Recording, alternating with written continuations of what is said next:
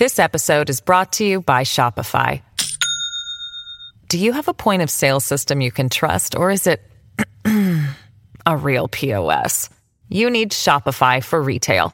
From accepting payments to managing inventory, Shopify POS has everything you need to sell in person.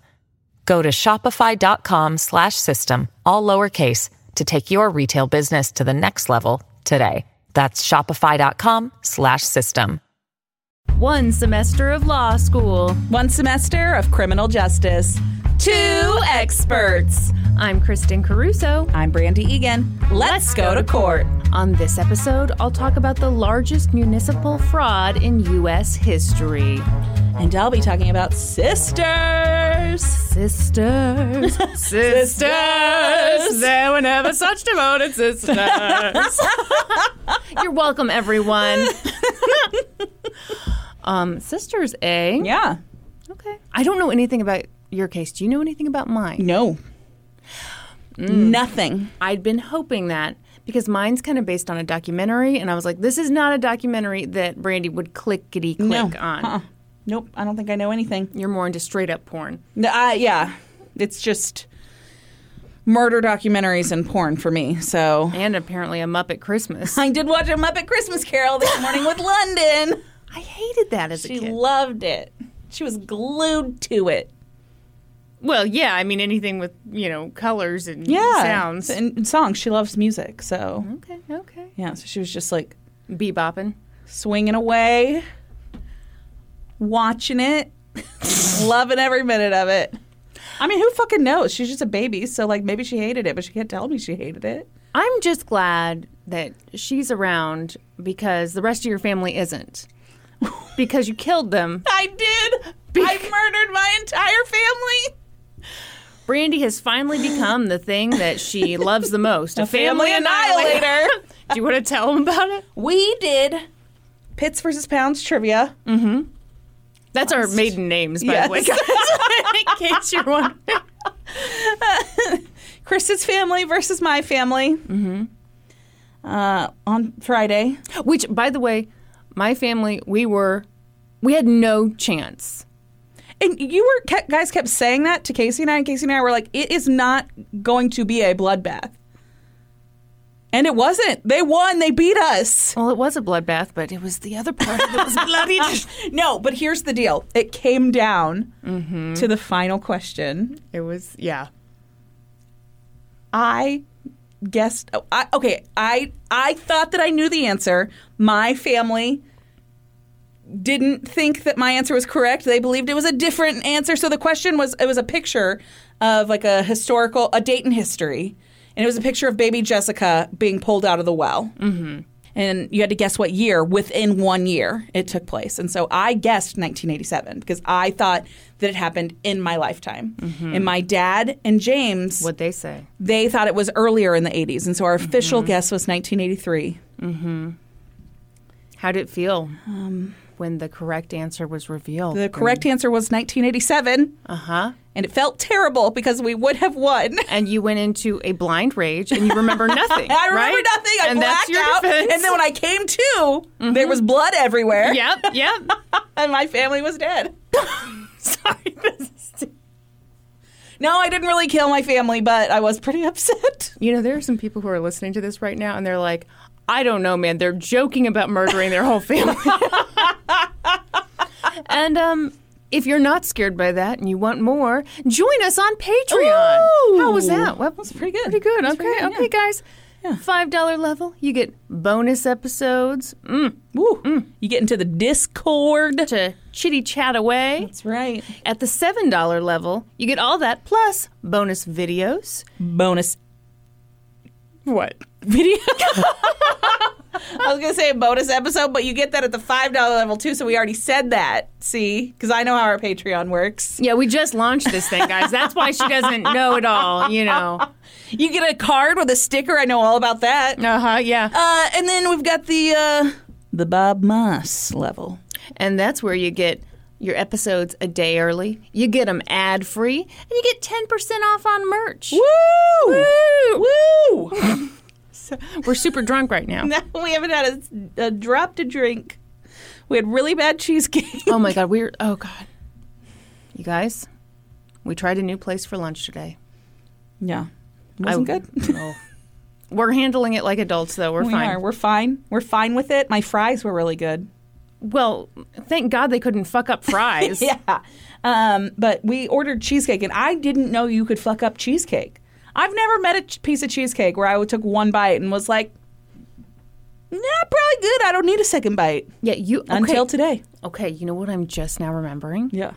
So you and I are usually like, even if food is bad, we're still like, I'll power through. Yeah. I can think of 2 occasions where you and I both took one bite and then we were like, nope, done. It was that cheesecake we ate today. Yeah. And do you remember a long time ago, we had those chicken wings that were really bad. Yeah, that made Norm shit his pants. And Norm kept eating, and then he shat his pants later. And this cheesecake, Norm ate the whole piece because we were like, we're good. Done. It was chewy, guys. Yeah. That's how you know it's a bad cheesecake. Cheesecake shouldn't be chewy. Tasted. I mean, it was the texture of like a string cheese that had been melted slightly. It was bad. It was real bad. Norm finished it. Prayers for him. Prayers for his butthole. Yeah. Thoughts and prayers. To that butthole. Sorry, I'm trying to be a politician. Stop it. Oh, Brandy, do I have a case for you? Ew, do you? I hope so, because that's what we're required to do when we come here. Required? Really? Trying to box me in? By Lou Pearlman. Oh. Don't mention Lou Pearlman. 2 episodes in a row. Are you going for a streak here? Yeah. Okay. First of all, thank you. Tell me about fraud. I realize I said this was a gift to you. It's really a gift to me. I was going to say, this is your thing. Yeah, this is totally me. You're going to hate this. Thank you to Corey and Faith is a Hooker for suggesting this case.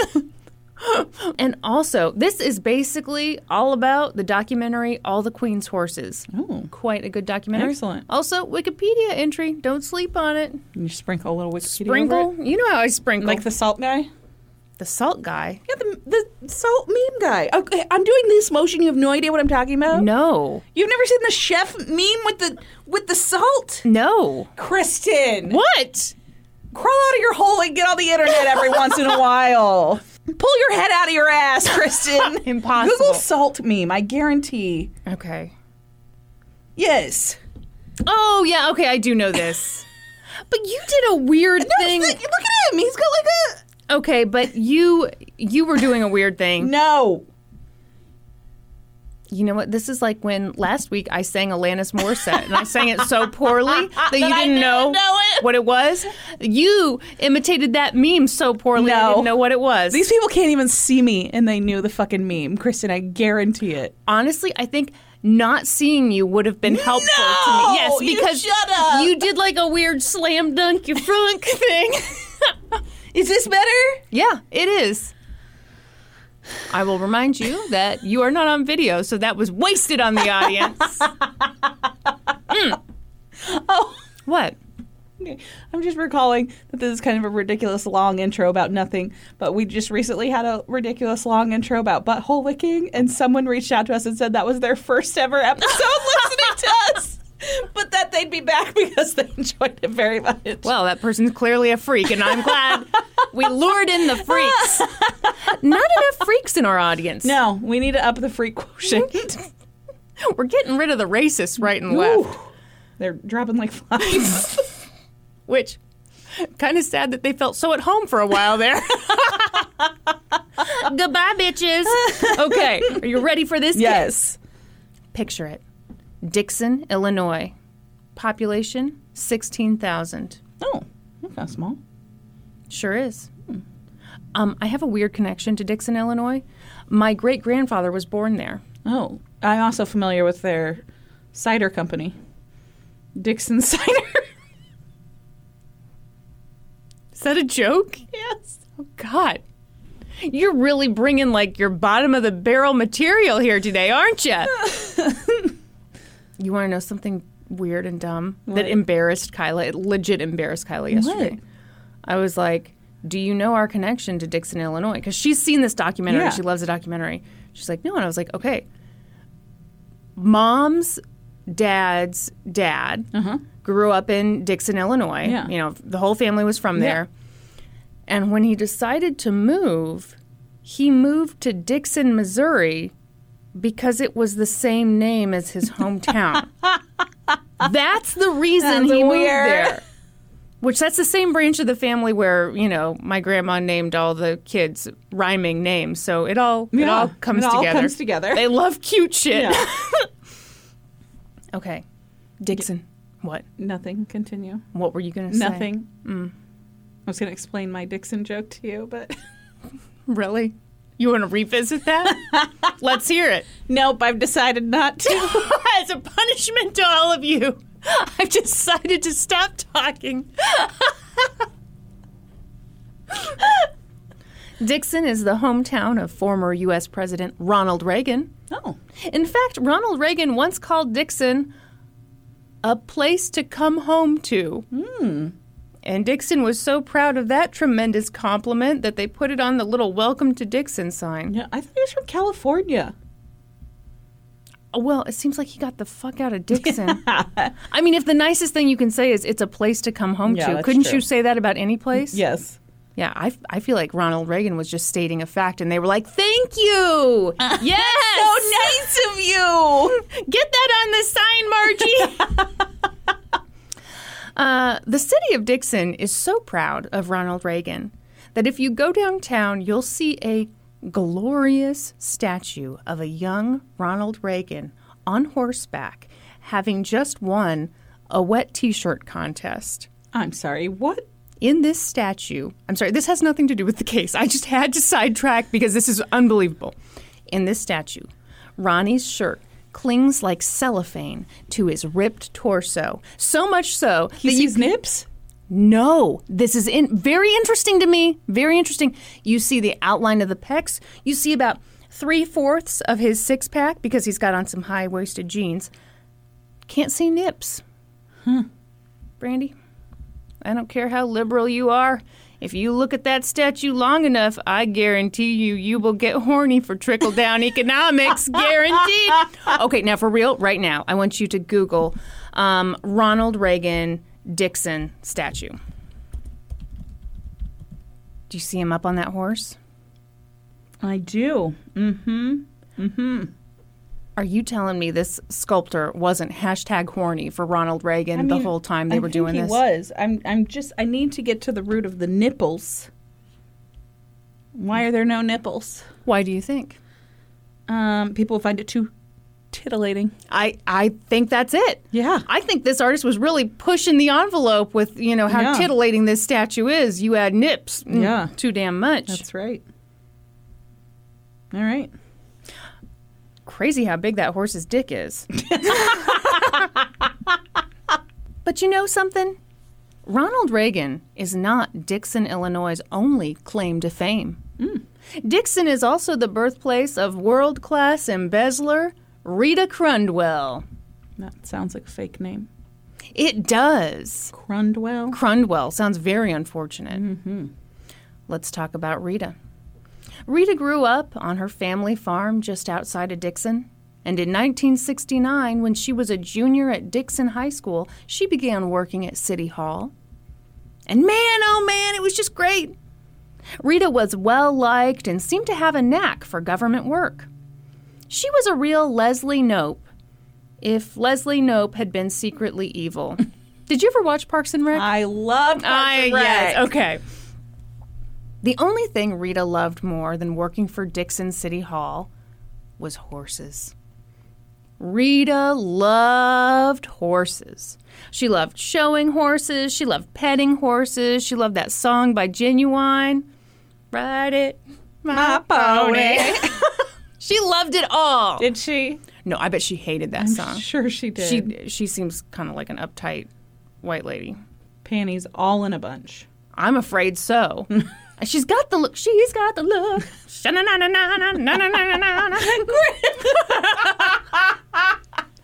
Several people asked me to sing more. Did they? Several people. People are saying they love my singing. In 1983, she climbed her way up the bureaucratic ladder and was named treasurer and comptroller of Dixon, Illinois. Amazing. It was the perfect job for her. And man, she must have loved it because once she got that job, she did not let it go. And why would she let it go? The elected city officials loved Rita. She was so personable, and she would explain the budget to them, and after city council meetings, she'd invite them all over to her house for cocktails and barbecue. And you did not want to miss a party at Rita's, because Rita's place. Nice. Nice. Real nice. Real nice. She had a pool. Oh. Need I say more? It was in ground. Oh. Did I say place? Yeah. I meant Places? places.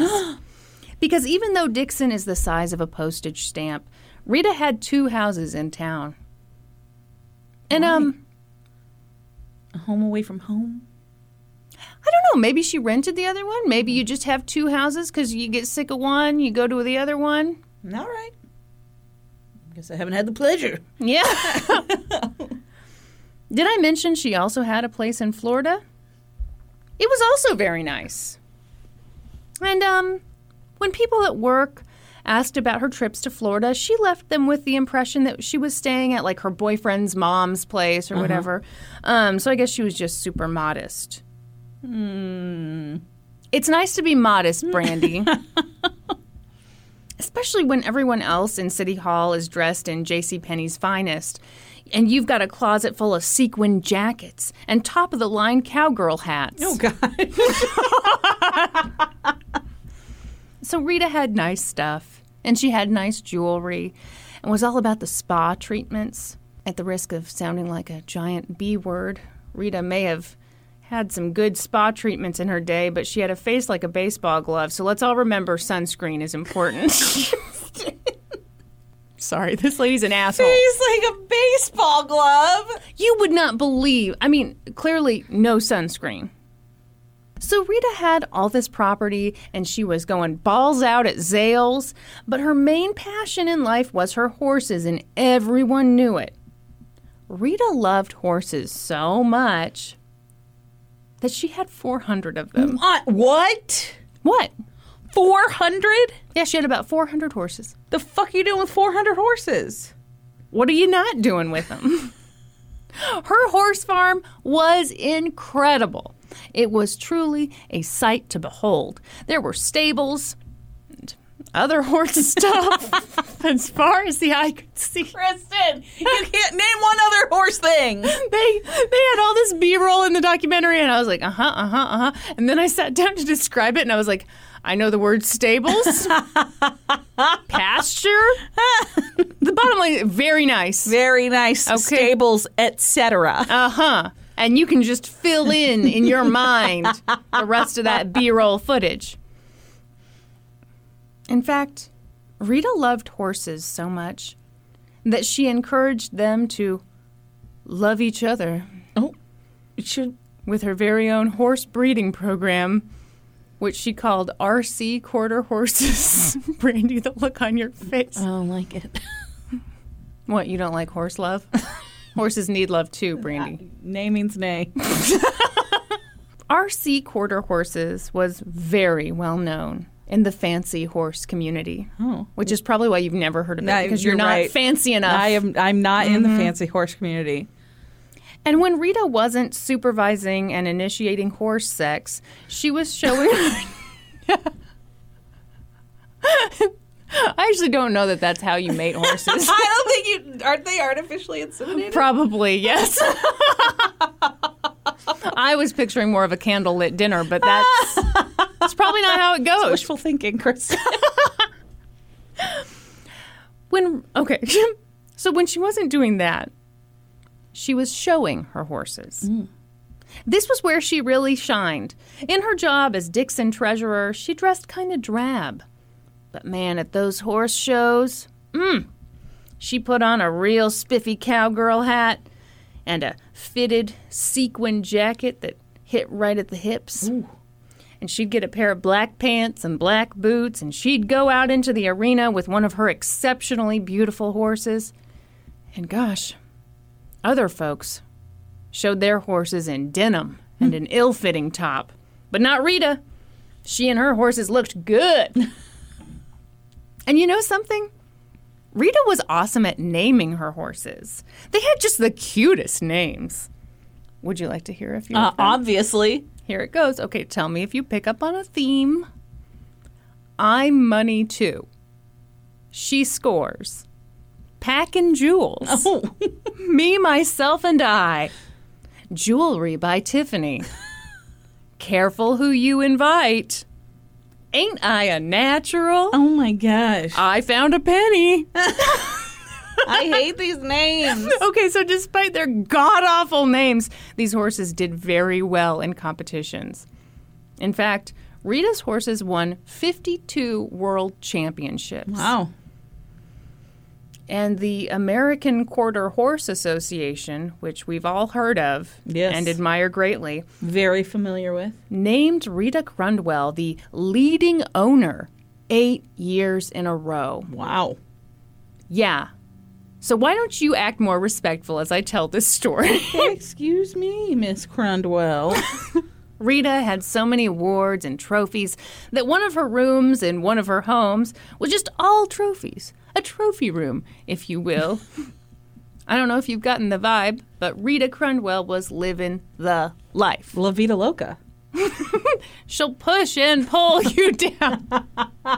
And you may be asking yourself, gee, how did a city comptroller afford such a lavish lifestyle? Well, calm down, bitch. It's rude to ask about someone else's money. And first of all, Rita made 80 grand a year, which is nothing to sneeze at. No, but that's not enough for all of that. Brandy, that is very rude. Very rude of you to even say that. Maybe she was independently wealthy. Did you ever think of that? I didn't. She told some people that her parents had been early investors in Campbell's Soup. No. Good. Campbell's Soup's been around forever. Yeah, and they were at the very ground floor of it. When they were babies? Maybe. Maybe. A lot of people assumed that her horse empire was very profitable. They saw stories in the newspaper of her selling this or that horse for hundreds of thousands of dollars or, winning some big show and getting some money, and they thought, oh, that's why she's wealthy. That big horse empire. There was also a rumor that she dated a wealthy, much older man, and he died and left her a bunch of money. Regardless of what story people heard, the belief in town was that nothing sketchy was going on. She'd gotten some money and invested it well. But, Brandy, I don't know how to tell you this.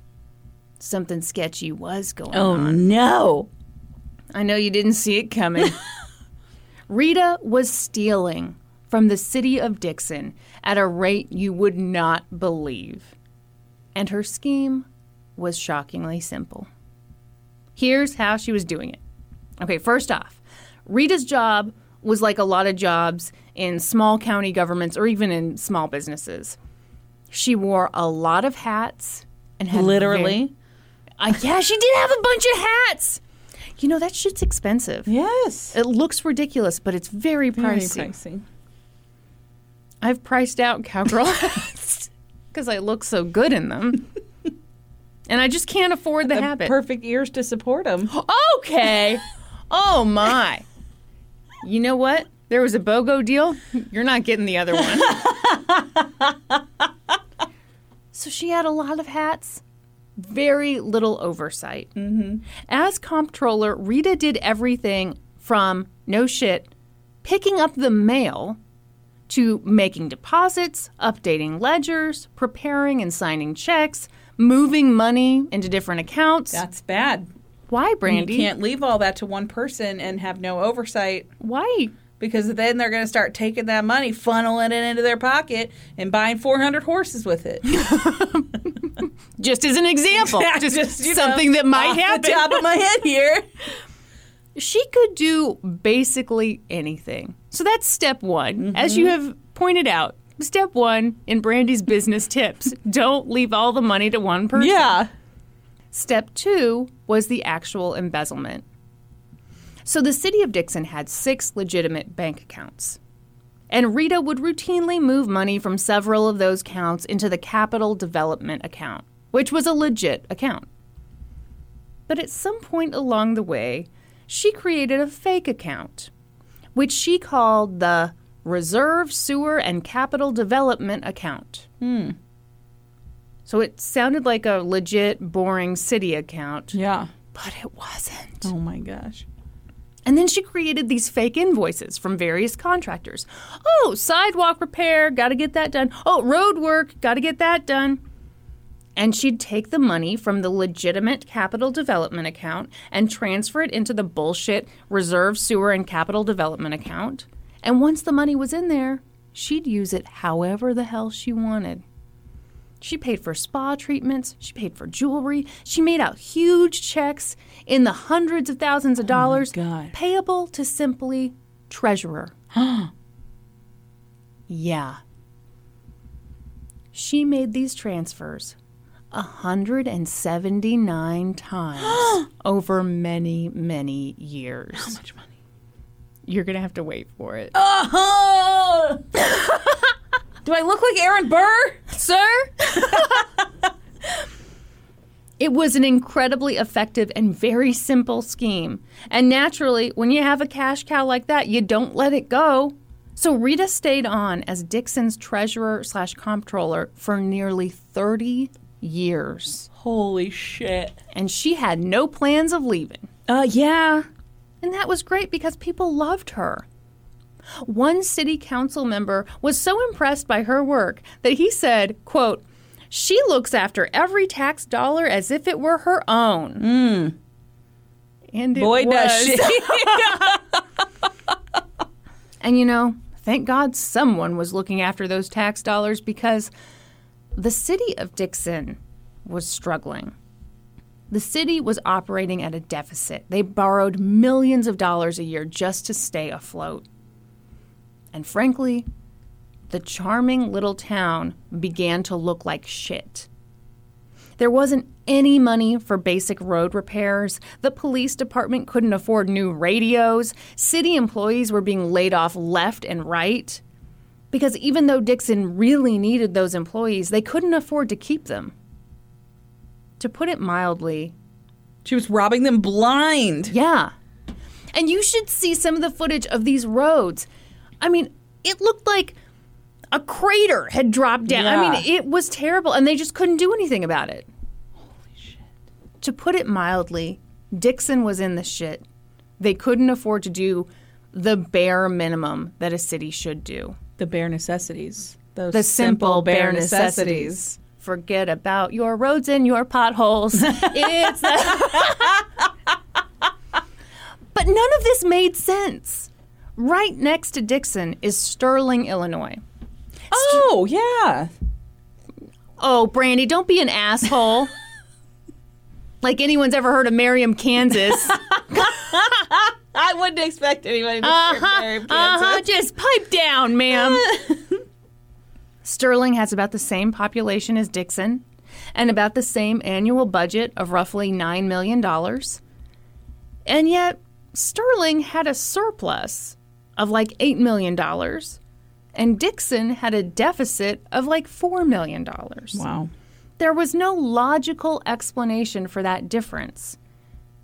And around 2009, the city manager of Sterling became so concerned about Dixon's financial status that he reached out to city officials and was like, "Hey, something's up here. What's going on with you guys? We're over here, basically your twin, but we're doing great. And you guys have potholes that look like sinkholes. You're not covering the bare necessities." And then he sang the whole song, which I think was a waste of time. And then he was like, "What the hell is going on?" But the city officials didn't know what was going on.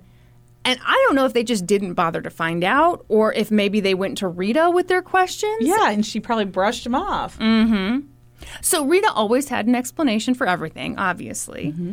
For example, when she was asked why Dixon was constantly in the red, she usually blamed the state. She said the state was late paying its share of tax revenue. But then why Yeah, wasn't why it wouldn't late there with be the same Sterling? problem in Sterling? Yeah. I think they didn't push hard enough. Hindsight being 2020 and all. So she'd brush them off and then be like, "Oh, hey, want to come to my pool party?" And they'd be like, "Absolutely." Yes. So things were bad for Dixon, and the people in charge all just seemed to accept it. Times were tough, but that's just how it was. But thank God Rita was there to just help them through it. It was sad to talk about layoffs and wage freezes, but on the city documents for budget requests or proposed cuts, Rita would lighten things up with some clip art. Oh my gosh. Yeah. Fuck off. Yeah, so she would put like a cartoon scissors cutting into a cartoon dollar sign on Fuck the right off, Rita. or a cartoon man clinging to a life preserver. Yeah. Oh my gosh. It was sure nice of her to lighten the mood like that, right? Yeah, real nice. And that's what she did when she bothered to show up for work.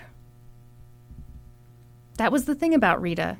She had developed so much clout and was so well loved that for some reason she was allowed to take like 4 months off work a year to go to Florida or show horses or whatever the hell she wanted to do. Okay, the look on your face. Yes, let's pause because they didn't really explain this. And I do want to pause for our international listeners. That is not even close to the norm in the United States. Okay, the norm in the United States, and you're lucky to get it, is 10 business days. You get 10 business days off a year for vacation. Yes. Which is stupid and criminal, and it shouldn't be that way. But yeah, the idea that you could have a full-time job making $80,000 a year and you get 4 months a year off is insane. That is insane. Who the fuck was running this? She had to be, what year is it? So at this point, I'm talking like 2011. Yeah, so she has to be like offering like a remote work situation, don't you think? Like to be doing that? Like, oh, don't worry, getting all my projects done, all the bills are getting paid. I'll just be doing it from Florida for the next couple weeks. I don't know. Because honestly, a really small town in 2011 does not strike me as the type of place that's like, oh yeah, we love telework. You're right. I think it was, she's this super rich lady who's super nice because she has to be. Yeah. She's super nice. She's super generous with what she has. And we're just so lucky to have her. Yeah, so generous. She's just letting people get laid off while the money sits in her bank account. Yeah. Holy shit. I mean, they don't know that. They just know that she has them over to a really nice house and, Man. I know. Fuck her, right? Yeah. So this is actually super unusual for an embezzler. Usually people who steal from a business, or in this case, an entire city, they don't take vacations. I was going to say, because you want somebody else in your business while you're not there uncovering your fraud? Exactly. So one thing she did do was she had all the mail directed to, directed to her house while she was away. But even still, I mean, that's pretty ballsy to be like, goodbye. Yeah. But I mean, you'd have to be ballsy to be stealing this much money from your city. Can you imagine doing this to the place where you live and watching people get laid off and just being like, I'm going to buy another horse. Yeah. Probably name her, jewel-encrusted vagina or whatever. I think that is one of her horse's names. Yeah, Vajazzle was the name of the horse. And she's a world champion. So in October of 2011, Rita went on vacation. And she left the deputy treasurer, Kathy Swanson, in charge. Kathy and Rita had worked together for like 20 years. Kathy really liked Rita. She thought she was smart, personable, a nice boss. So Kathy was working away in City Hall, and she needed some bank statements to do her treasury report. Rita had always instructed Kathy to tell the bank over the phone exactly which statements she wanted. She was never to request, everything. Okay. But on that particular day, with Rita out of town, Kathy was super stressed and had a ton to get done. So she didn't do things the normal way. She called up the bank and was like, hey, give me all the bank statements. So they sent them. Including the one for the reserve sewer account. Mm-hmm. So that's when Kathy noticed this account that she'd never heard of. And there were these 3 big deposits, and they'd all been done in care of Rita Crundwell. The city of Dixon in care of Rita Crundwell. Kathy was stunned. She had no idea what to do. For a few days, she did nothing with the information. Mm-hmm. In fact, she hid the bank statement in her car. But then 3 days passed, and Mayor James Burke came into her office, and Kathy spilled the beans. Mayor James had been the mayor of Dixon for something like 15 years, and he was pretty calm about the whole thing. He was like, okay, get me that bank statement. Let me take a look. I'm sure there's a reasonable explanation for all this. And Kathy was like, I don't know, man. Oh, yeah. I've looked at this thing left, right, and sideways, and I don't think there's going to be a reasonable explanation. So then, in the very real world of my imagination, they did an old-fashioned stare-down. The plywood walls, the mayor's honey oak chair, Kathy's dangly earrings and fun scarf all faded away. And Kathy was like, Mayor, are you going to call the police? And he was like, no. And Kathy thought to herself, I get it. This guy doesn't have the nuts. But then the mayor was like, I will take care of this. I will go to the FBI. But we can't say anything because if we're not correct, we don't want to harm Rita in any way. And Kathy gasped because lo and behold, the mayor really did have the nuts. And that's a 100% true rendition of that story. Yeah. Mm-hmm. By the way, what would you do if someone you worked with for 20 years, you all of a sudden realized they were embezzling? I have no idea. No. That would be crazy, right? Yeah. Have you ever worked with someone who got caught stealing? No. I've not. Have you? Yeah. I lied. When I worked at Walgreens, a kid got fired for stealing a cheese stick out of the walk-in cooler. Oh, that's too bad. Cost 39 cents. His mom was a manager of a different Walgreens. Oh, no. Oh, the embarrassment. You know what? A nepotism hire. Yep. Disgusting. Mm-hmm, mm-hmm. So he walked by the cooler, grabbed the cheese stick, No. ate it. There was a manager inside the cooler backfilling it. Oh, shit. And so the manager came out and said, hey, did you have a cheese stick? And he's like, yeah. And he's like, do you have your receipt for it? And he's like, oh, I threw it away. Oh. And he was like, where'd you ring it up? And he told him where you rang it up because you had to ring up either to get your employee discount. You had to ring up either in photo or in cosmetics. He didn't ring it up at either register. Were you working photo or cosmetics at that time? I would have been in photo at that time. Did you give your full description of what you saw that day? Thankfully, I wasn't there that day. You would have died of secondhand embarrassment. I would have. Yeah. I would have. I would have hated it. Being fired over a cheese stick is Yeah. a pretty low blow. Yeah. And then you have to explain to your mom. Yeah. And then, like, that lady, now her son is the one who got, Yeah. fired for stealing a cheese stick. It's called grazing. That's what they call that. There used to be all these signs, like, up in the break room. Grazing is stealing. Grazing. Grazing. That's what they call it. Where you're like, oh, I'm stocking the candy bars. I'm just going to help myself to a candy bar. Wow. Yeah. It's apparently a real problem. Well, I mean, Walgreens is such a big company. Surely you guys could have had a Grazing is stealing, Kristen. Okay. I'm kind of, all right. Sorry, my hippie came out. If Walgreens helped every employee to a cheese stick every time they had to walk by the cooler, Kristen. Listen, there's got to be a limit to the cheese sticks, if nothing else because of the cheese farts. But I'm just saying, like, surely you could have, a No. little snack of something. Nope. No? Grazing is stealing. Okay. If you see something, say something. Oh, my God. They were like cartoon posters. Really? Yeah. Man. Yeah, it's a real story. I feel like I'm talking to the man right now. Mine, I found out, well, this isn't going to be a very good story. Basically, I left a job. Not as good as the cheese stick. No, eh? I mean, you can't top that cheese stick. And I don't even remember what this friend of mine did, but he did something stealing. Mm-hmm. And, this is... I'm fired. sorry. What a great story. I was on the edge of my seat the whole time, Kristen. Everyone was. That's why we can't possibly cut it.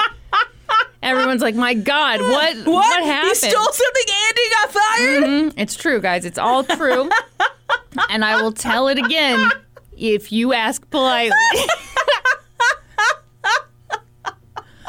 I always want to be part of the drama, but I've never been part of that drama. You know what? I didn't work enough retail. You didn't. No, you didn't. that's been my big never had problem. somebody fired for grazing. No. I never have even seen a grazing sign in my life. Grazing is stealing. Oh. So the sign said. Grazing is just snacking. It's stealing. You might think it's just snacking, Kristen. It's stealing. Okay. You know what else is stealing? Taking that magazine off the rack and taking it back to the break room with you. You know what? You know what I've heard that called? Finger fucking. I'm serious. Somebody, I heard of an author. No, you did not. No. Hang on. Well, I mean, obviously there is finger fucking, but this is a different type, a different brand. No, I heard of this author who had only hard copies of his book. And he would and people would come up and they'd flip through. Mm-hmm. And then they'd put it back and not buy it. And he would say, they just finger fucked my book. So I'm with him, yeah. Don't you take that copy of Vogue back to the back room and finger fuck it. Did you ever do that, Brandy? Yeah, it used to be allowed. Oh, really? Yeah. I mean, I don't see why not. Yeah, you take a magazine back there, and then they, they crack down. Mm-hmm. And they replaced them with Walgreens magazine. Oh, no. Was that a thing? It was a thing. It had a big old section in it. It was a cartoon. It said, grazing is stealing. My God. Anyway, should we move on? Yeah, I think I've talked enough about Walgreens. You did love your time at Walgreens. I enjoyed my Walgreens job very much. So Mayor James Burke called up the FBI. Beep, boop, beep, boop, beep. And because he had the thrill of drama in his blood, he said, I think there's a cancer in City Hall. First of all. What? What? Throw it on the brakes. He just called up the FBI. I know. That's how people always say it in these documentaries. And I'm like, do you just Google FBI? How am I calling up the FBI? FBI near me. I mean, they have field offices kind of sprinkled throughout the country. What? Don't make that face at me like I'm making that up. I'm not making that up. I think you have to go through channel. You can just go straight to the FBI. Well, obviously you can. Yeah. I guess maybe if you're the mayor. No. There's a number to call for the FBI field office. You want to get a hold of the FBI. Yeah. You can just call the FBI. You shut it. Shut it right now. I'm Googling right now. FBI field office. Oh, Kansas City. Their phone number? Let me see. All right. Oh, 816-512-8200. And you call there and you say, hello, FBI, I'd like to report a crime. You do whatever. I mean, obviously you talk to the lowest level person or whatever. They send you wherever you need to go. But yeah, you call up the FBI. All right. Boy, you hate being wrong, I don't you? just don't think it works that way. I think What they're do going to you be like, mean? ma'am, have you explored the other channels before calling the FBI?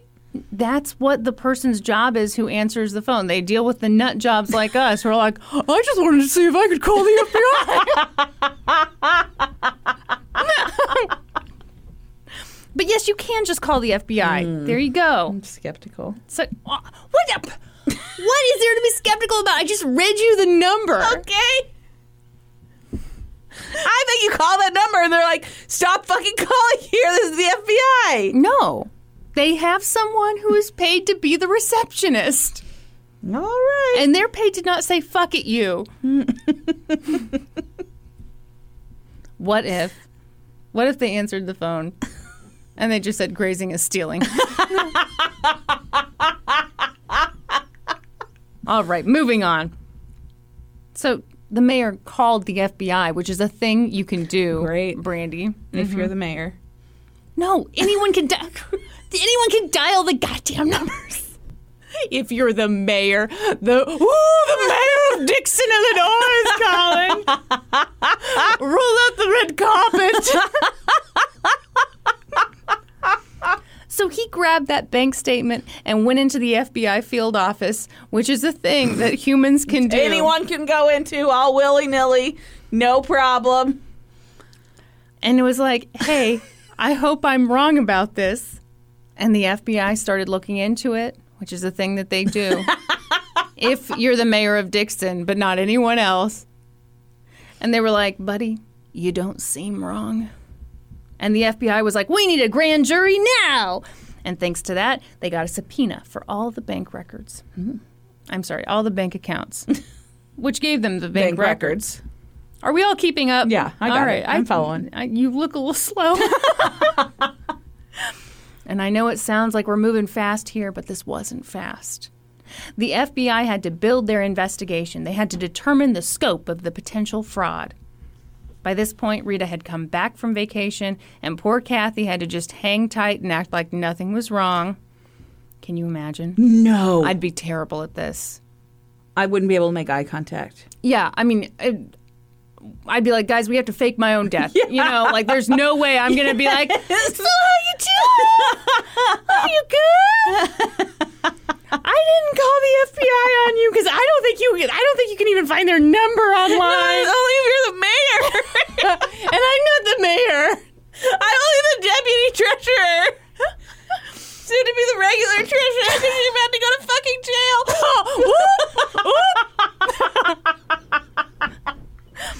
So the FBI had specifically told Kathy and the mayor, look, we are handling this. Don't say nothing to nobody. But yo, Kathy, we're going to need your help. So there Kathy was, trying to play it cool, and every now and then the FBI would reach out and be like, hey, we need X, Y, and Z document. Can you get a copy for us?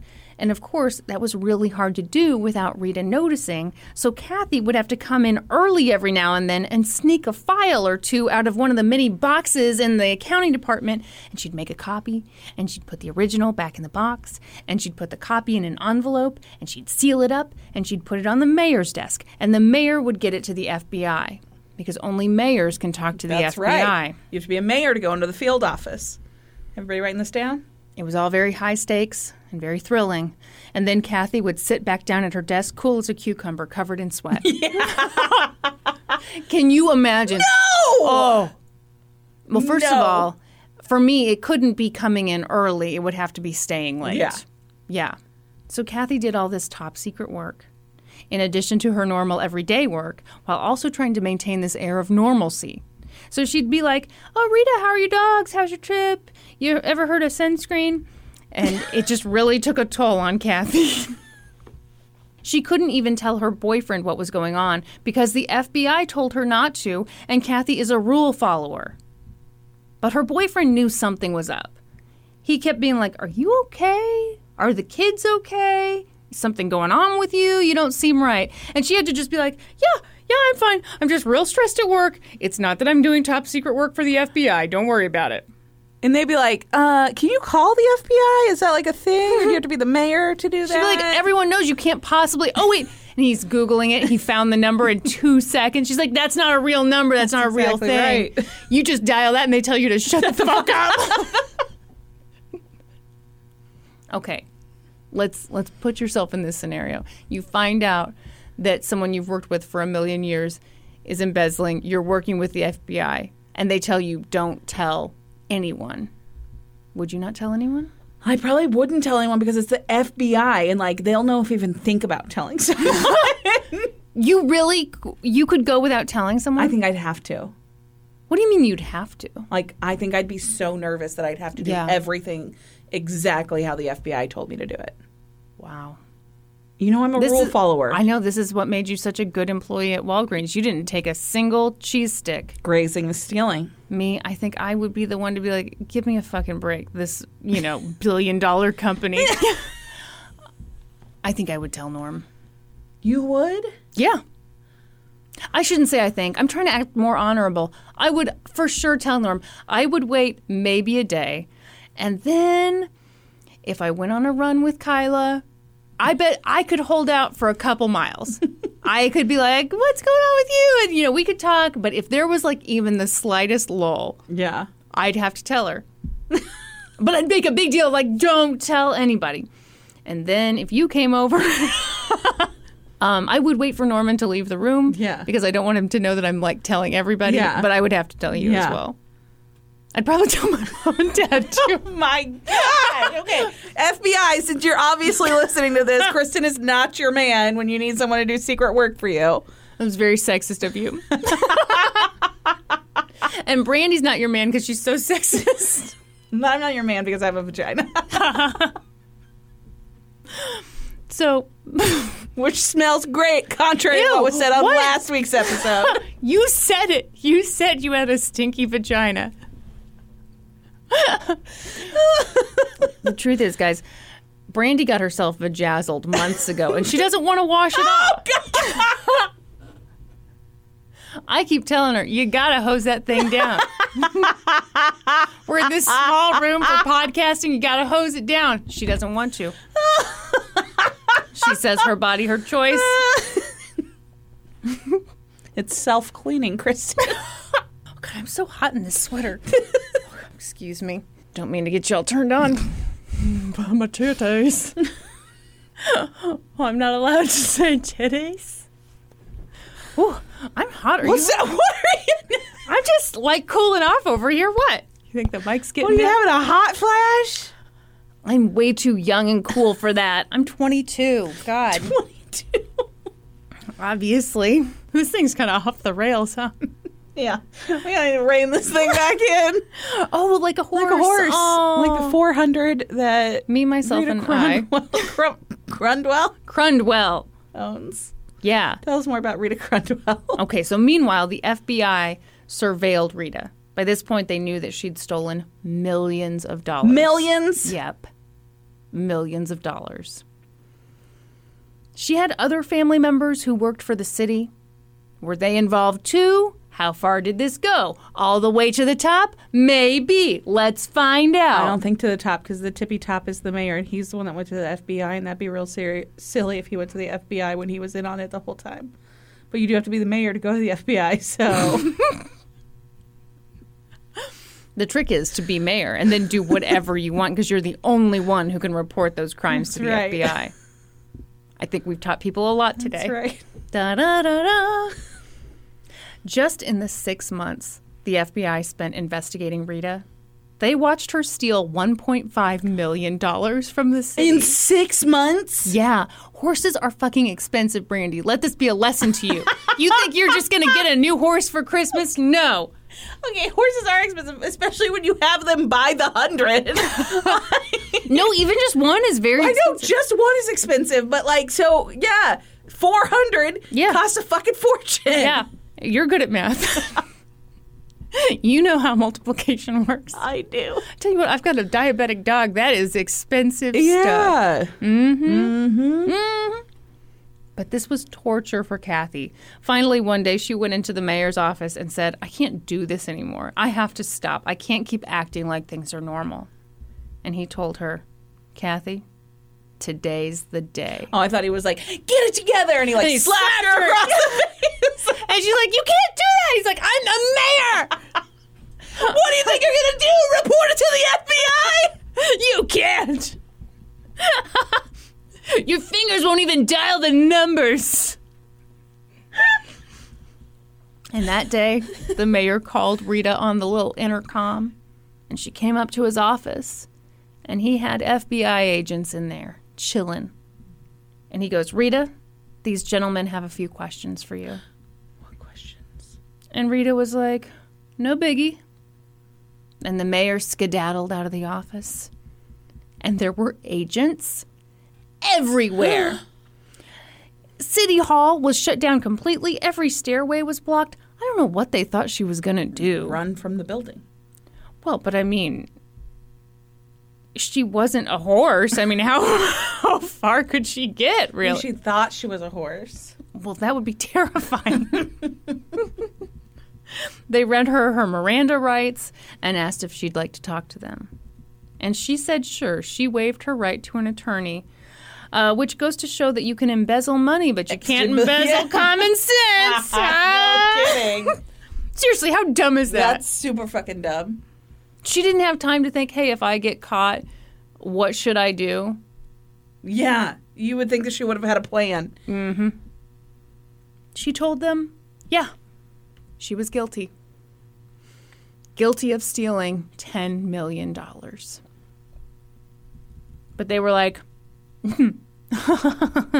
nice try. Thanks to our amazing detective work, we know that you've embezzled $30 million over the last 6 years. $30 million? Mm-hmm. And they all high-fived each other and smoked some cigars. But then they searched her home. And they discovered that in the basement of her home, she had a crawl space. Full of dead bodies? How great would that be if it turned out to be a Brandy case after all? Don't worry, Brandy. I know you're super sad that no one got murdered in this case, you weirdo. Here's a bunch of dead bodies. No, in that crawl space were documents. Documents on documents on documents. On top of dead bodies. All documenting her embezzlement. Oh my gosh. And holy shit, it was so much worse than they thought it was. Worse than $30 million? Yes. Here's what Rita's own records revealed. So I actually think it's worse than this. This is just what her own records. She began stealing from Dixon in 1991. That year, she took about $181,000. And from there, the embezzlement had grown into millions of dollars a year. She had actually embezzled $53.7 million over the course of 22 years. $53.7 million. Holy shit. Can you believe that? No. And like I said, possibly more than that. I don't think much more than that, but I don't know. She'd been working for the county government for so long. I don't believe that she waited almost 10 years to start embezzling. So in May of 2012, they hit Rita with a new and improved indictment for the much bigger scope of her embezzlement. And they were like, thanks for keeping such detailed records on your crimes. Couldn't have done it without you. Yeah. When Rita was arrested, the mayor called a press conference, which only he was allowed to do. Because he's the mayor. And he was like, we're putting her on leave without pay. But breaking news, Jesus. Obviously. I mean, you know what happens with police. My eyebrows are up to here, folks. A lot of those folks, they go on leave with pay. Yeah, it's true. You're right. And, you know, depending on what's worse, embezzlement or murder, you know, we can... Okay, I should stop. Yeah, we just... Pissed off enough people last week by making fun of racists, which I didn't know were such a sensitive bunch. So Rita's bond was only $4,500. And she for sure had that hanging around. So she got out of jail in like no time. Yeah. And the people of Dixon were livid. How had she gotten away with this for so long while so many of them had suffered? And how was it possible that she was out of jail just living the good life? Yeah. It was all so frustrating, but equally frustrating for the prosecution was the issue of what to do with Rita's unusual assets. Her horses? Yeah. So before her case could really kick off, there was a hearing to determine what to do with her horses. The horses presented this huge problem because unlike a lot of assets that can be sold off kind of any old time, the horses...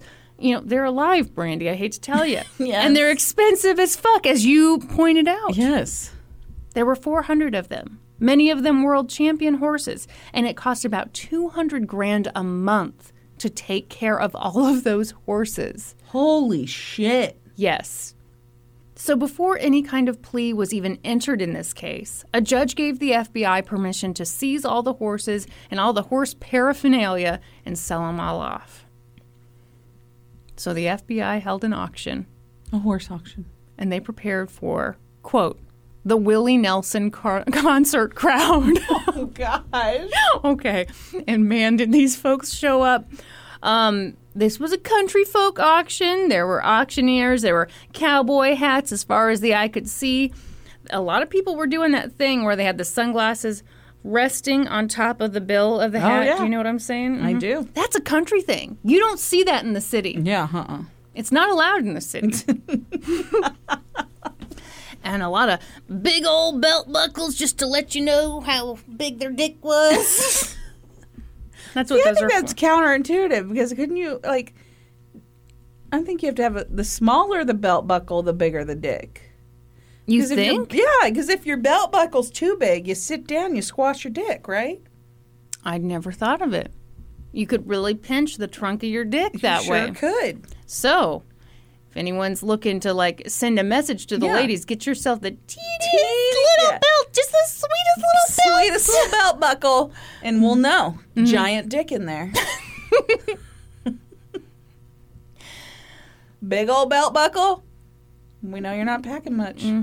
No risk of squashing when you're sitting down That's right. or slicing. Pinching. Slicing. Belt buckles aren't made of knives. They're made of metal.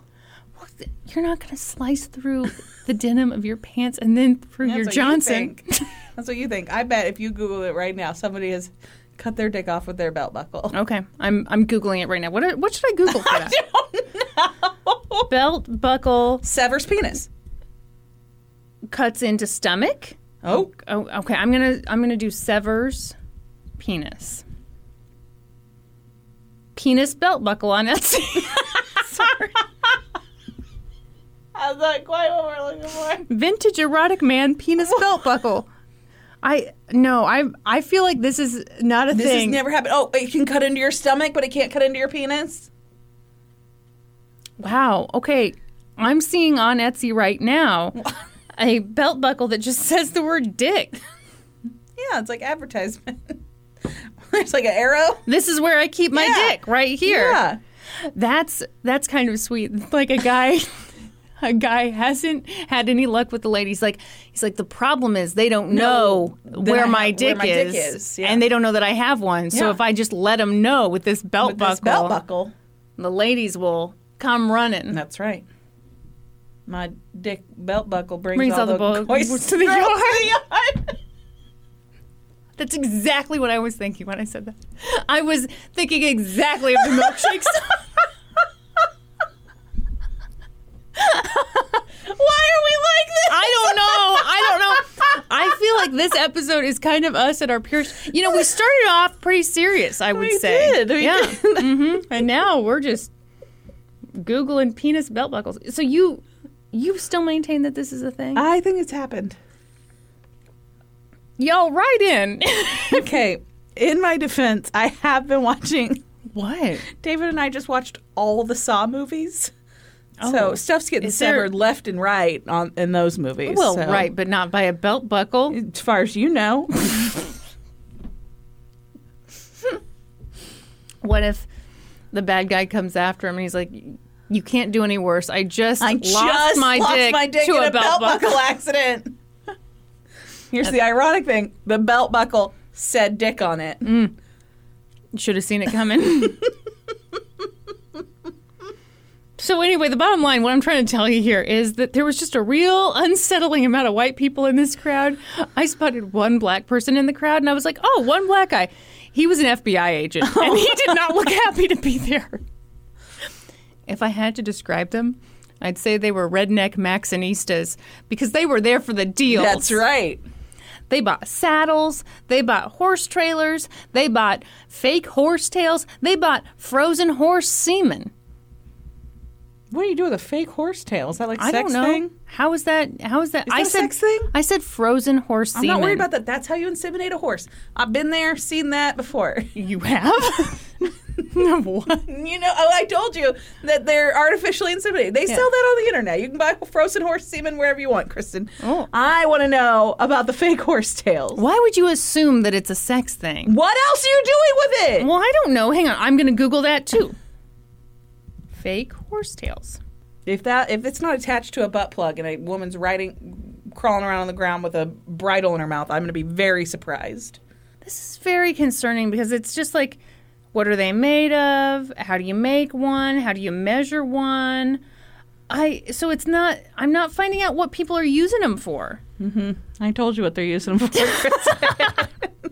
I'm going to trust you. Seen that episode of Real Sex? No. There was $96,000 worth of frozen horse semen for sale, Brandy. You thought I was going to be shocked by the horse semen? I was shocked. Meh. You ready for this part? Yeah. They started out with $100,000 worth of horse semen, but one of the auctioneers came out of the walk-in freezer complaining about the worst tasting popsicles he'd ever had. And no one had the heart to tell him what he'd done. You know, someone shared our podcast today on Instagram, and they're like, check out this new podcast I love. And then they had to follow it up with a second mention that was like, hey, this episode talks an awful lot about penises. If that's not your thing, I'm sorry for the recommendation. I think you should still listen to it. So they liked us, then they got embarrassed. Are you afraid? Are you saying you're afraid that my joke about an auctioneer accidentally consuming $4,000 worth of frozen horse semen is going to turn some people away? We've worked so hard for, 3 years? Yeah. And I blew it. Hold on, horse semen. I have to tell you, I laughed out loud when I thought of that.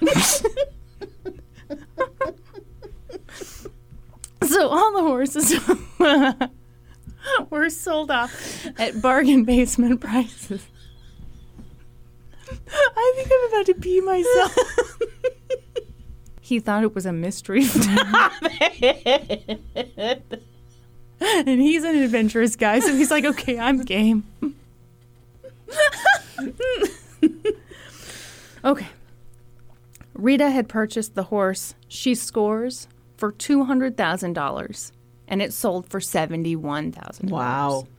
She had purchased the horse Sacred Sierra for $225,000, and it sold for $47,000. Rita had purchased the horse Pizzazzy Lady for $225,000. How much did Vajazzy Lady sell for? Here's the thing. They couldn't even sell that horse because once it heard that it had been named Pizzazzy Lady, it jumped off a cliff. Kristen. Oh, I'm sorry. Is horse suicide not a laughing matter? How about the popsicles? Does that seem better now? Ultimately, the auction brought in about $9 million, which was a fraction of what Rita, or rather the city of Dixon, had paid for everything, but it was still something. The whole thing was a well-deserved reality check for Rita. And she had some decisions to make. She could go to trial, knowing that the prosecution had one hell of a case against her. Oh, yeah. Or She needs to take a deal. Yeah, for sure. So here's what she was being offered. Either plead guilty to one count of wire fraud and admit to money laundering and face up to 20 years in prison, or go to trial and face those charges plus an additional bank fraud, wire fraud, and money laundering charges and risk being sentenced to life in prison. Yeah. Rita was no dummy. She took the deal. And it pains me to tell you this, Brandy, as a hairstylist, but Rita showed up in court to enter her plea with her hair up in a hair clip, and that hair clip was cheetah print, and it had rhinestones on it. And it was with that clip in her hair and a creamy white turtleneck and black slacks to finish off the look that she pled guilty. 3 months later, it was time for sentencing. And it's not easy to say this next part. Oh boy. But she showed up once again with her hair in a hair clip. It was possibly the same one. I couldn't tell from too far away. For this sentencing, the prosecution did an interesting thing. By the way, what do you think showing up to court with your hair in the cheetah print hair clip with rhinestones? It's a little flashy. Yes. Yeah. Yeah, you're still looking flashy when You think so? Yeah. Because I think some stuff, you look at it and you go, that's cheap. But it probably wasn't. Yeah. I mean, it was probably a very expensive thing. There's probably Swarovski crystals on there. Swarovski. The W makes it cheaper. It's still expensive. Don't get us wrong. For this sentencing, the prosecution did an interesting thing. They knew that Rita had embezzled from the city government from 1991 until she was caught in 2012. So they put together one hell of a PowerPoint, and each slide represented 1 year. And on that slide, they talked about two things: how the city had fared and how Rita had fared. Ooh, that is a good strategy. I knew you'd love this. So, for example, they'd put stuff up like, we cut the fire department by $7,000, cut the budget for the cemetery by $19,000, cut the police department budget by $85,000. And meanwhile, Rita bought herself a Chevy Silverado, bought herself a new house in Florida. It was disgusting, but effective. Year after year, you saw the city laying off full-time employees, cutting funds for ambulances. Whew. And you saw Rita buying a $6,000 saddle and a 3-pack of those hair clips, which, easily another $6,000. The prosecution also showed how her stealing had grown over time. In the early 90s, she took a few $100,000 every year. But after 97, the amount she stole steadily grew, and she began stealing millions. And her fucking horses got expensive. Well, yeah. And in 2008, whoo boy, she went balls to the wall, balls out, dick to the wind, as they say. Everyone says it. It's not something we made up. She began stealing in excess of $5 million a year. And why not? We were in the middle of a terrible financial crisis. So when the city had to cut its budget, no one second-guessed it. Nope. Dixon was in the same shit that everyone else was in. It was not unusual. To be loved by anyone. Ba-da-da-da-da-da. It was a terrific time to embezzle from her hometown. Yay! Yeah. Prosecutors argued that Rita had cared more about her horses than she had cared about the people of her town, which is true. I mean, they showed some footage of her talking about She Scores, this horse, and she got choked up just talking about this horse. Wow. And lady, you made people get laid off from their jobs. Yeah. People in your town. Douchebag. They argued that what she'd done was so egregious that she should be sentenced to 20 years in prison, the maximum allowed by law. But Rita's defense team was like, okay, hey, yes, Rita's a sack of shit and we all hate that hair clip, but let's not forget that once she was caught, she fully cooperated with authorities. Please, Judge, sentence her to 13 years. But Judge Philip Reinhard sentenced Rita to 19 years and 7 months. Wow. And ordered Rita to pay the city $107 million in restitution. $107 million? Yeah, the documentary broke it down. I tend to just kind of because they're never going to do it anyway. It's never going to happen. Yeah. It's never going to happen. But I get the point, but never going to happen. Yeah. And he was so pissed at her that he was like, I am revoking your bail. You're not allowed to self-report to prison. I'm throwing you in right now. Rita, of course, appealed on the grounds that her sentence was too harsh. And the appellate court was like, nice try, get the fuck out. You're not the mayor. You can't appeal. Exactly. Only mayors Only can the mayor appeal. can. Here's an interesting thing. Rita was also indicted on 60 counts of theft on the state level, but the county attorneys were very open about the fact that they only did that on the off chance that the federal charges would fall through. So once it was clear that the federal charges had worked their magic, they dropped the state charges. How are you feeling? I mean, I'm glad she got almost 20 years. Yeah. So people got a little fired up about the state charges being dropped. But the state attorney, Anna Sacco Miller, was like, calm down, everybody. It's going to cost the state a lot of money to go after Rita, and she has no assets left. Yeah. There's not a drop of horse semen in sight. That auctioneer ate all of it. And according to our sentencing guidelines, she would serve her state sentence and her federal sentence concurrently. Yeah. So it'd be a big waste of everyone's time. So Rita was locked up, but the people of Dixon were angry. And they had a lot of questions. Obviously, Rita should not have stolen $53.7 million. But how the hell did she get away with stealing all that money without anyone noticing? Over Rita's 20 years of stealing, she'd been through 3 mayors, 3 finance commissioners, 5 city councils. They all came and went. And no one noticed that something was up. But somehow the city manager in Sterling knew something was up? How did no one else know? A lot of people in town thought that the mayor and city council were to blame. But the mayor and city council were like, Nuh-uh. no. Isn't this really the fault of our auditors? And maybe also the bank? Okay, pause. What do you think? I don't know how it could be the auditor. Yes, maybe. They should have caught something. Bank, I don't think so. And I think also, yes, the mayor should probably know what was going on.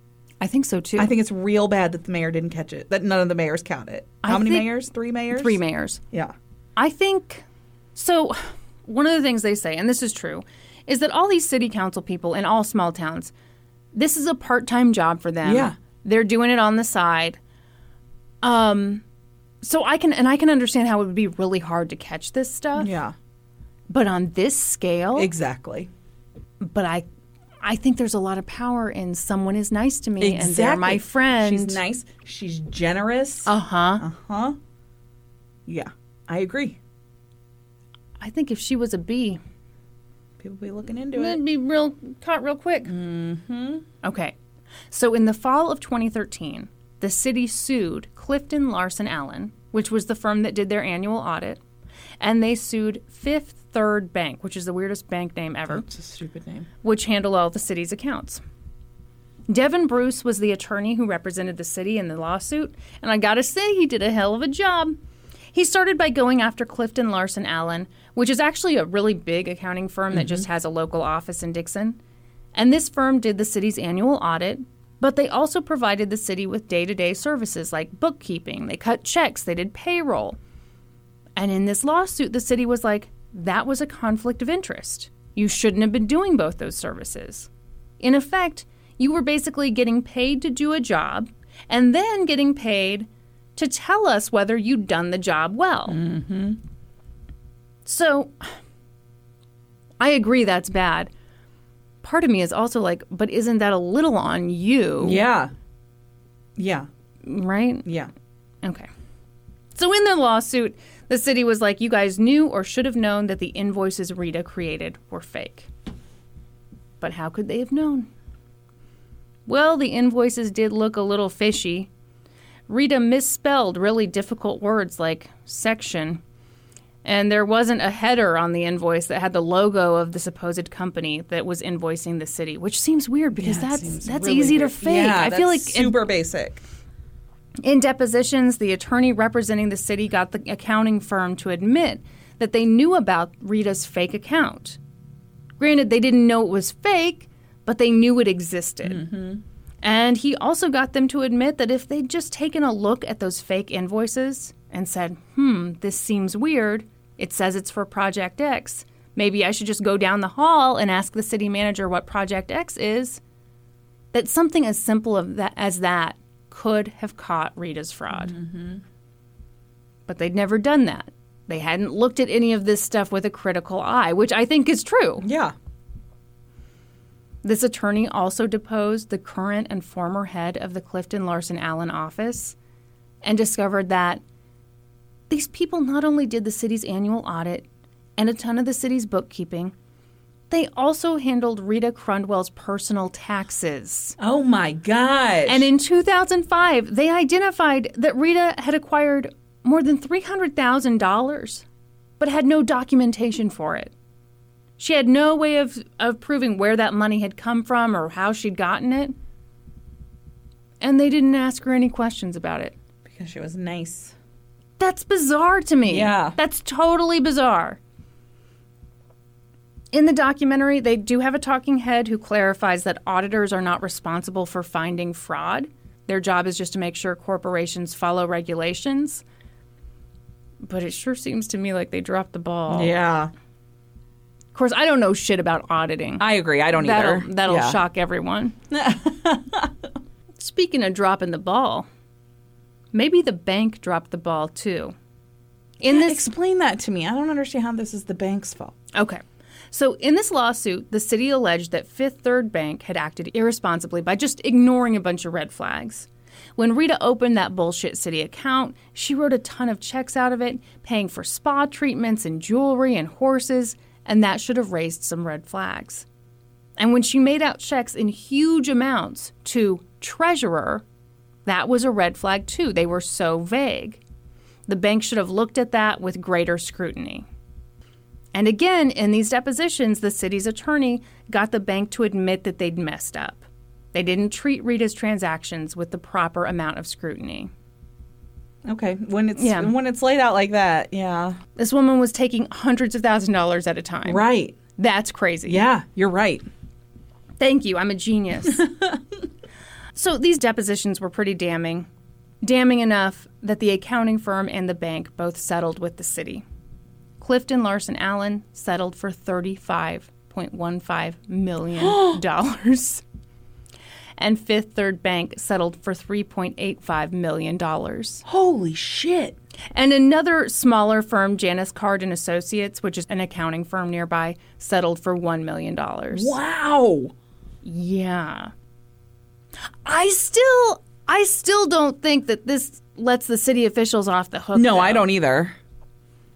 In the years after Rita Crundwell went to prison, Dixon got a new mayor and a bunch of new city council people. And they had this new woman named Paula Meyer, who is the town's new comptroller. And Paula seems great because she took the job and she was like, it seems sort of intimidating, but how can I do any worse than my predecessor? Which is true. And she came in and she basically set up whole new systems where she's like, okay, no one is going to have a job where they do everything and have no oversight. We're all going to kind of divide up our duties more and, Yeah. Then she giggled because she's immature when she said duties. Which I think is just a shame. Yeah. Because I value seriousness. Where are they now? Kathy Swanson, the hero of the story, retired a few years ago. The mayor, who called the FBI, as he was allowed to do, has since died from cancer. And Rita Crundwell was scheduled to be released from prison in March 2030, but due to good conduct, it looks like she'll be out a year earlier. She recently filed for home confinement, but withdrew that request and blah, blah, blah. She'll get out when she's in her 80s. Mm-hmm. And that is the story of the largest municipal fraud case in U.S. history, Brandy. Shit. Yes. Shit. Mm-hmm. How'd you feel? That was surprising amount of horse semen, huh? There was way more horse semen than I anticipated. You always expect some. Some, yes. Mm-hmm. Not anywhere near that much. Hey, it's Kaylee Cuoco for Priceline. Ready to go to your happy place for a happy price? Well, why didn't you say so? Just download the Priceline app right now and save up to 60% on hotels. So whether it's Cousin Kevin's Kazoo Concert in Kansas City, go Kevin, or Becky's Bachelorette Bash in Bermuda, you never have to miss a trip ever again. So download the Priceline app today. Your savings are waiting. Go to your happy place for a happy price. Go to your happy price, Priceline. This episode is brought to you by Shopify. Do you have a point of sale system you can trust, or is it a real POS? You need Shopify for retail. From accepting payments to managing inventory, Shopify POS has everything you need to sell in person. Go to shopify.com/system, all lowercase, to take your retail business to the next level today. That's shopify.com/system. Hey, it's Kaylee Cuoco for Priceline. Ready to go to your happy place for a happy price? Well, why didn't you say so? Just download the Priceline app right now and save up to 60% on hotels. So whether it's Cousin Kevin's Kazoo Concert in Kansas City, go Kevin, or Becky's Bachelorette Bash in Bermuda, you never have to miss a trip ever again. So download the Priceline app today. Your savings are waiting. Go to your happy place for a happy price. Go to your happy price, Priceline. As humans, we're naturally driven by the search for better. But when it comes to hiring, the best way to search for a candidate isn't to search at all. Don't search, match with Indeed. When I was looking to hire someone, it was so slow and overwhelming. I wish I had used Indeed. If you need to hire, you need Indeed. Indeed is your matching and hiring platform with over 350 million global monthly visitors, according to Indeed data, and a matching engine that helps you find quality candidates fast. Ditch the busy work. Use Indeed for scheduling, screening, and messaging so you can connect with candidates faster. And Indeed doesn't just help you hire faster. 93% of employers agree Indeed delivers the highest quality matches compared to other job sites, according to a recent Indeed survey. And listeners of this show will get a $75 sponsored job credit to get your jobs more visibility at Indeed.com/podcast. That's Indeed.com/podcast. Terms and conditions apply. Are you ready to talk about sisters? Do you want me to sing again? No. Well, Okay. Major, huge, enormous shout out to Lane DeGregory for the Tampa Bay Times. This entire story comes from a series of articles by her. So today, consider me your poor man's Lane as I retell them to you. could we not get Lane in here and fire you? The afternoon started just like any other for father and son, Philip and Jason McCain. They'd been hired to clean out a double-wide trailer in St. Petersburg, Florida, that had been foreclosed on. They arrived at the home around 1 o'clock in the afternoon, and as they were making entry, a neighbor yelled something about there maybe being a dog inside, and she said no one had lived there in months. But they left their dog in there? Yeah. Philip knew that no one had lived there in months. No one had paid the mortgage on it in more than 6 months. That's why he was there. He opened the front door and walked in. Jason followed behind. The trailer was dark. All the blinds and curtains were closed. The air was thick and sour, like rotten food, but worse. Philip clicked on his flashlight and looked around the house. It looked like someone had just walked away from this place and left everything. There was a couch, a TV, a computer, and Star Wars stuff. Lots and lots of Star Wars stuff. Star Wars posters covered the walls, and the shelves were filled with Star Wars games and puzzles and magazines and figurines. Philip continued further into the double-wide. There was a hall that led to 3 bedrooms. 2 of the doors were open. A third was closed. He pushed the door open and nearly threw up. The smell was so strong it nearly knocked him over. Someone had tried to cover it up. Dozens of cardboard air fresheners hung all over the room. Well, are you kidding me? There were plug-in air fresheners in every outlet. In the bathroom, empty air freshener cans filled the sink, the tub, the trash can. There were 2 single beds in the room, pushed together into an L shape. One was piled high with linens. Atop the pile of sheets and blankets were basket upon basket of potpourri. Philip and his son just looked at each other. They'd done cleanouts before, but had never seen anything like this. One of them said to the other, "You don't think someone left a dog in here to just die, do you?" Philip reached out to move the pile of blankets off the bed, but he couldn't. It was heavy. Jason tried to help. He tugged on a fitted sheet. The whole pile fell to the floor with a thud. They started pulling back the layers. And then the father and son made a discovery that sent them running from the house. In the middle of all those sheets and blankets, there was a body. Susan Ignacio from the Pinellas, P-I-N-E-L-L-A-S, Penicillin.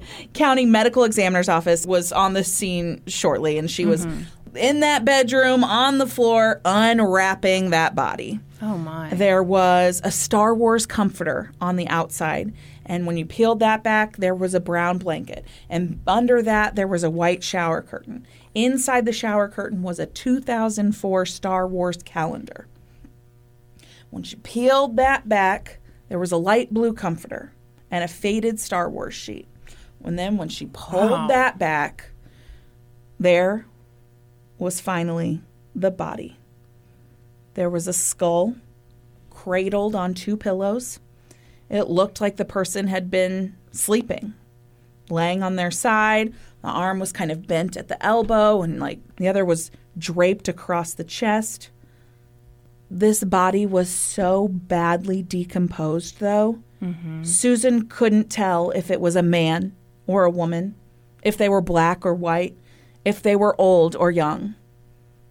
What she could tell was that they had died from a gunshot wound to the center of the forehead. Oh.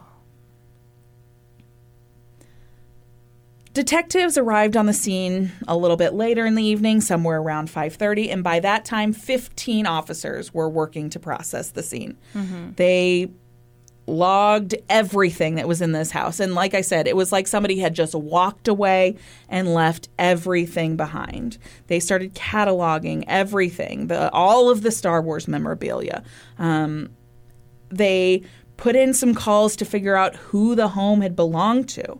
A call to the power company gave them the information that the electricity had been shut off 7 months earlier for unpaid bills.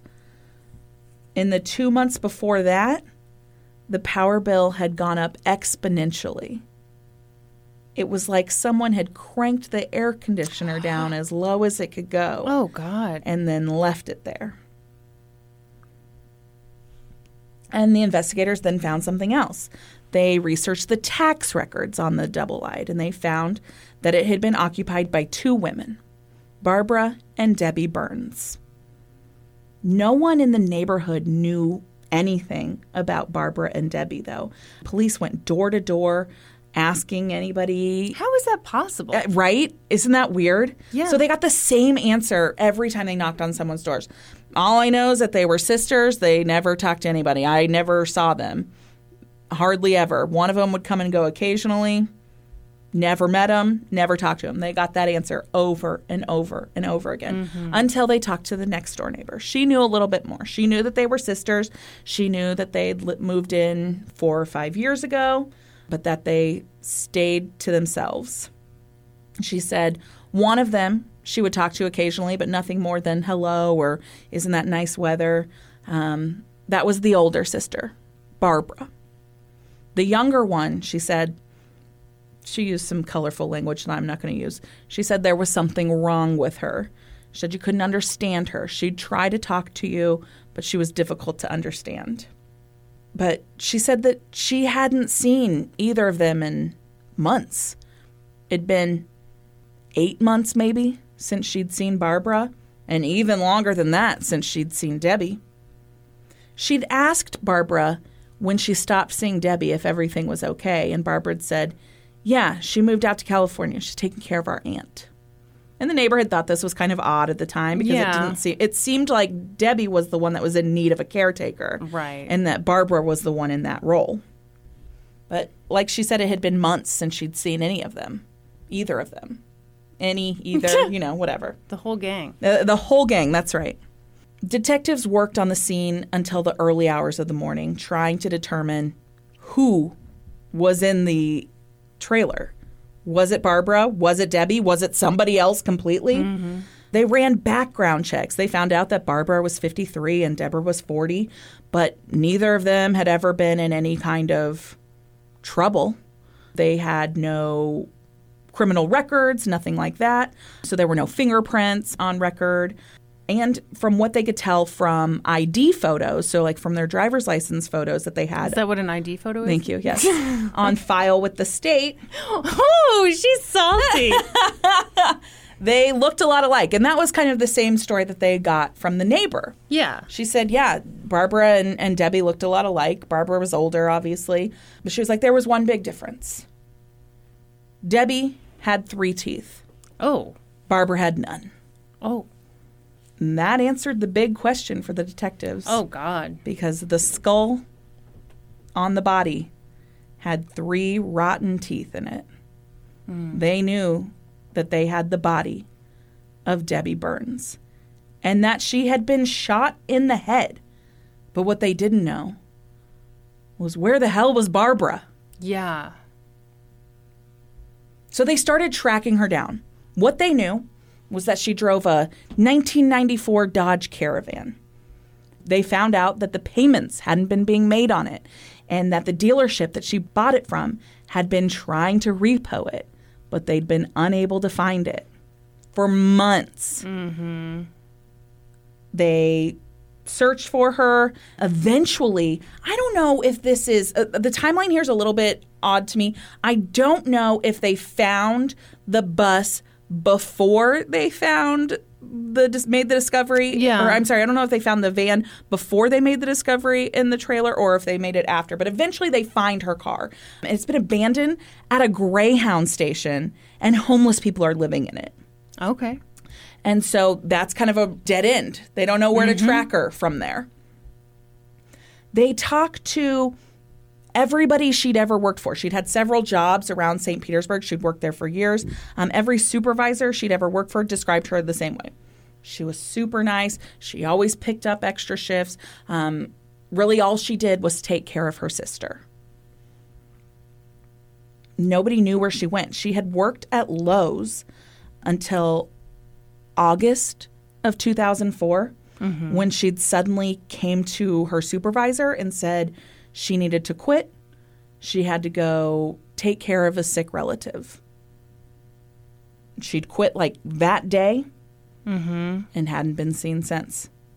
And that was in August of 2004. 8 months before Debbie's body was found. 2 days into the investigation, detectives found out that someone was still cashing Debbie's disability checks. They were going into a bank in Virginia Beach, Virginia, into the account of a Barbara Ann Burns. Oh. She hadn't even bothered to change her name. Well, come on, man. I know. I think that's kind of weird. The bank statements also showed that Barbara was receiving paychecks from a 7-Eleven in Virginia Beach. So they called up the convenience store and found out that sure enough, Barbara Burns was on the schedule for the next night. Wow. Right? I mean, she did get away with this for a long time. 8 months. Yeah. Yeah. Which is just sad because it shows how isolated her sister was. Absolutely. Absolutely. So they head on out to Virginia Beach. Virginia Beach? Virginia Beach. They head on out to Virginia Beach and they stake out the 7-Eleven. Barbara was working the overnight shift, and so they parked outside and they watched her. They watched her work her shift. They watched her run the register all night. She sold cigarettes and lottery tickets. And then when her shift was over in the morning, she walked out and detectives walked up to her and they said, "We're from Florida and we want to talk to you." She looked at them and she said, "Okay." She didn't seem surprised. Almost seemed like she was expecting them. No big deal. So they put her in their car and took her to the Virginia Beach police station. On the way, they asked her, about her house and her family and what she was doing in Virginia Beach. And she said that she was living in a homeless shelter. She said she'd never lived in Florida. Oh, come on. Never owned a mobile home. And she didn't have any family. They asked her over and over again, and she said she never had a sister. Oh.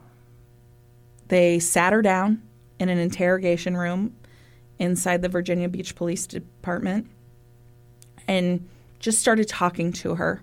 An hour went by, and they pulled out the deed for the mobile home. They pulled out bills in her name for electricity, for cable.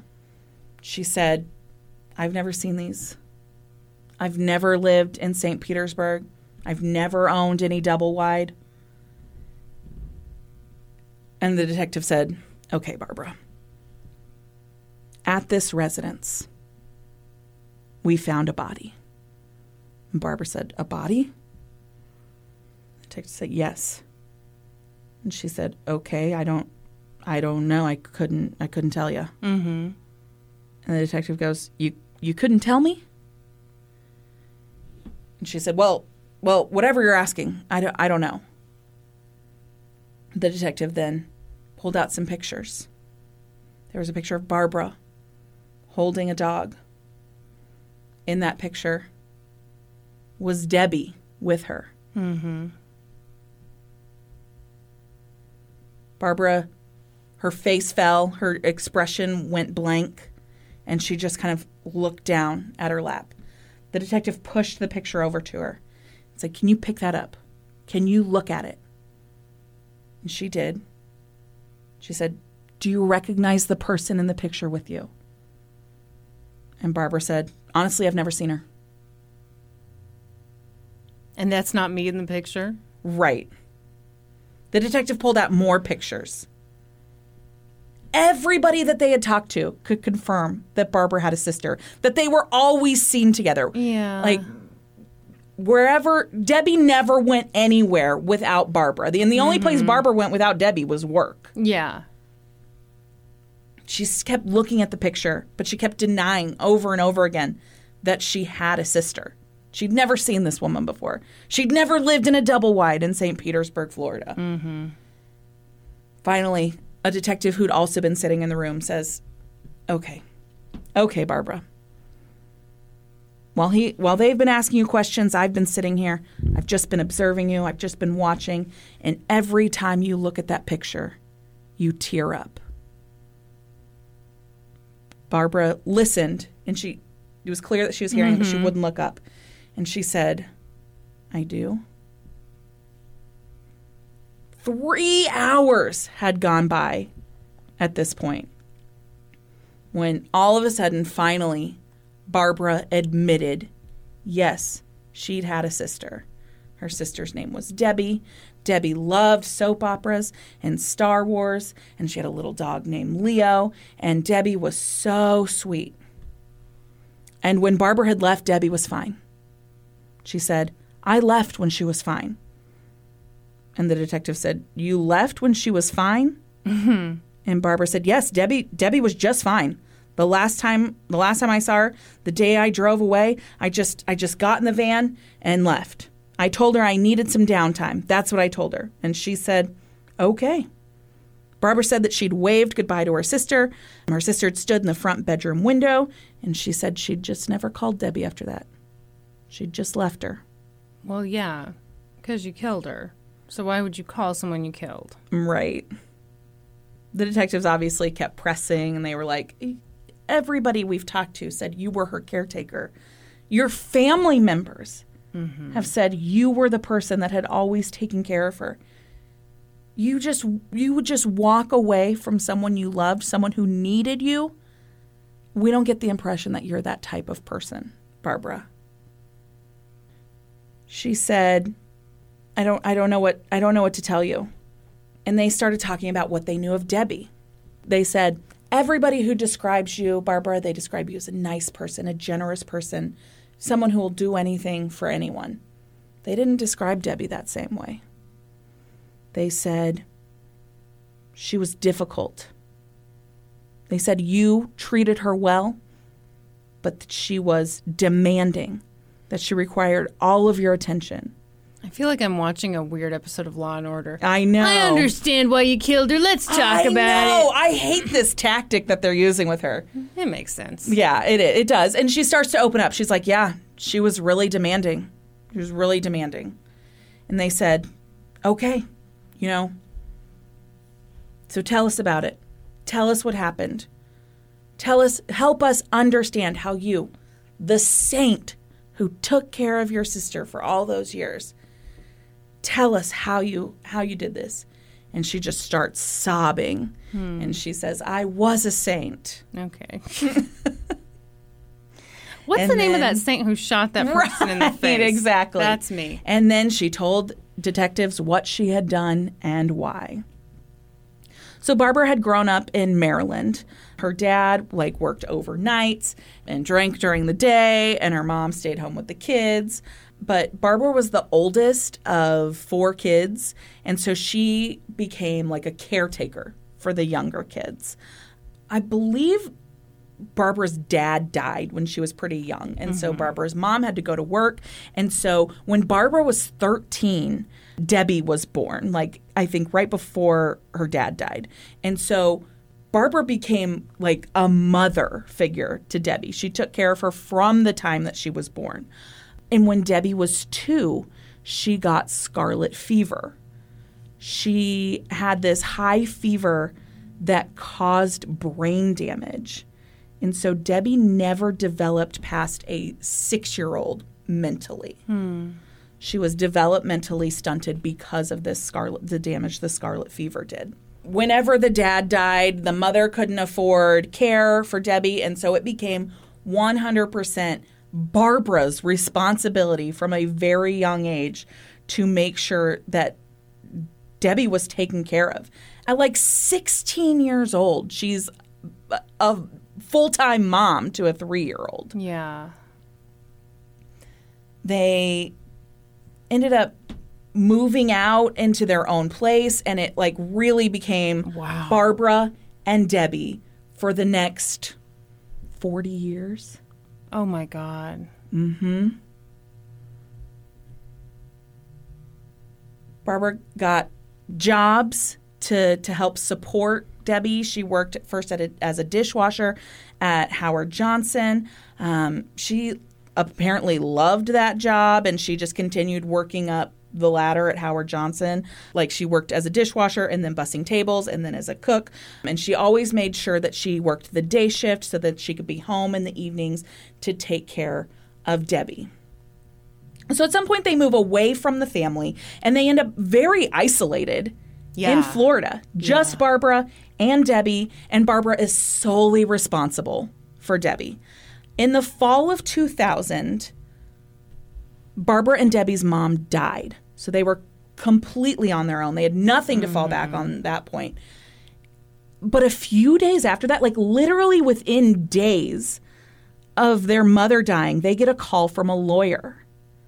Their brother John had also died.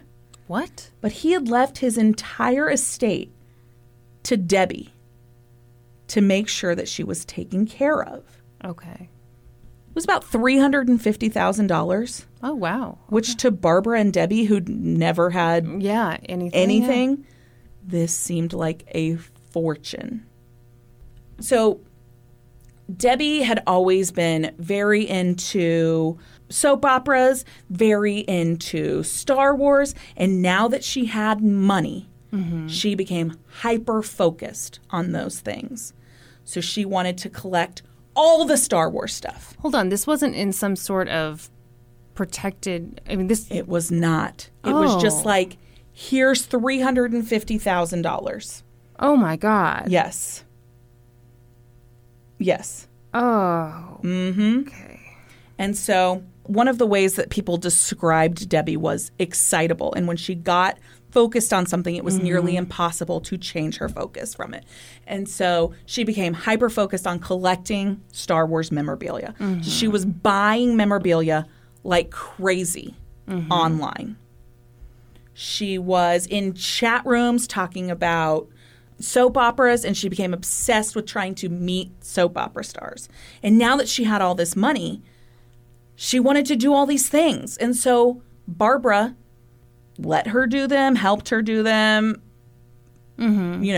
So she bought a pinball machine, a foosball table, a dartboard, a skateboard, and then she wanted to go on trips. She wanted to go to this General Hospital fan club convention that was in California. And so they went and did that, and they stayed in a fancy hotel room, and they had a great time with that. And then they came back from that. And now Debbie found out that the star of General Hospital lived in Australia, and she wanted to go to Australia and meet the star of General Hospital.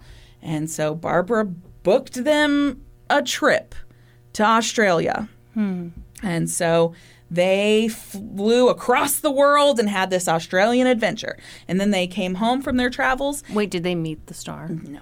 They went to Australia and they didn't meet the star? No, because you don't get to just go and meet the star. I bet you Debbie didn't take it well. That she didn't meet the star? Yeah. I'm sure she did not. Yeah. I'm sure she did not. When they came back, they needed a new place to live. They've had money. They needed a new place to fit their new lifestyle. So they bought an $81,000 double-wide trailer. Well, they took out a loan and a mortgage. They didn't just pay cash for it. At this point, Barbara had quit her job and was just fully relying on this inheritance. Living La Vida Loca, as they said. They went out to fancy dinners. They had... Where'd they go? I don't know. Macaroni Grill is the only place I saw mentioned. Okay, because, I mean, you said fancy dinners, and I'm like, Mm-hmm. So they bought this 3-bedroom, double-wide trailer. Uh-huh.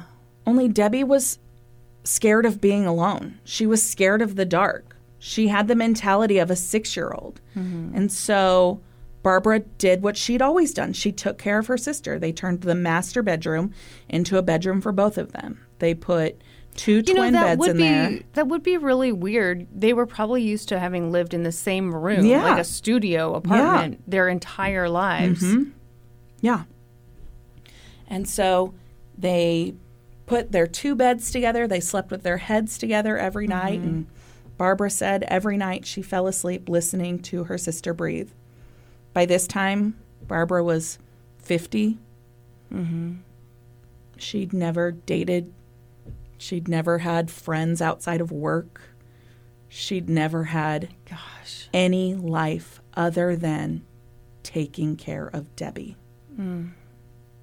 In 3 years, they blew through the $350,000. That actually lasted them longer. Longer than I expected as well, yeah. Barbara tried to fix the situation by declaring bankruptcy. She went back to work. She started working as a cashier at Lowe's. She took extra shifts. She had to try and cover that mortgage. Mm-hmm. That mortgage that they had taken out when there was all this money in the bank. Now she had to cover. And despite working all the time, working all of these extra shifts, she was making $7 an hour. Yeah. Yeah. And Debbie was furious because she was home alone all the time. She didn't understand why Barbara had gone back to work. And so Barbara got her a dog to keep her company. But Barbara couldn't balance it all. She couldn't work enough to cover all the bills, and she couldn't. Working all the time made Debbie angry, and she had a really hard time dealing with Debbie when Debbie was angry.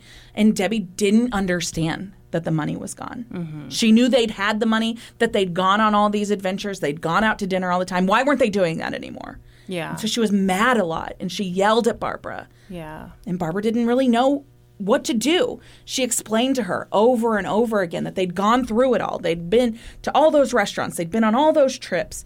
And it was just gone. Mm-hmm. It was just gone.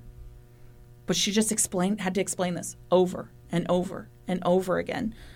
And it made her mad. It made Barbara mad. Yeah. Because her sister's at home all day watching soap operas, ordering pay-per-view movies, and then complaining when Barbara comes home late because she had to work overtime to try and pay the bills. It was just a terrible situation. Yeah. And terrible for Debbie, too. Yeah. Debbie needed an outlet. Absolutely. Debbie had no care outside of her sister. She has no connection to anyone outside of Barbara. She's not leaving the house. Yeah. Barbara got to the point where she felt like she was in a hole, and there was just no way out. She was tired. There was no one to help her, no one to talk to, no light at the end of the tunnel.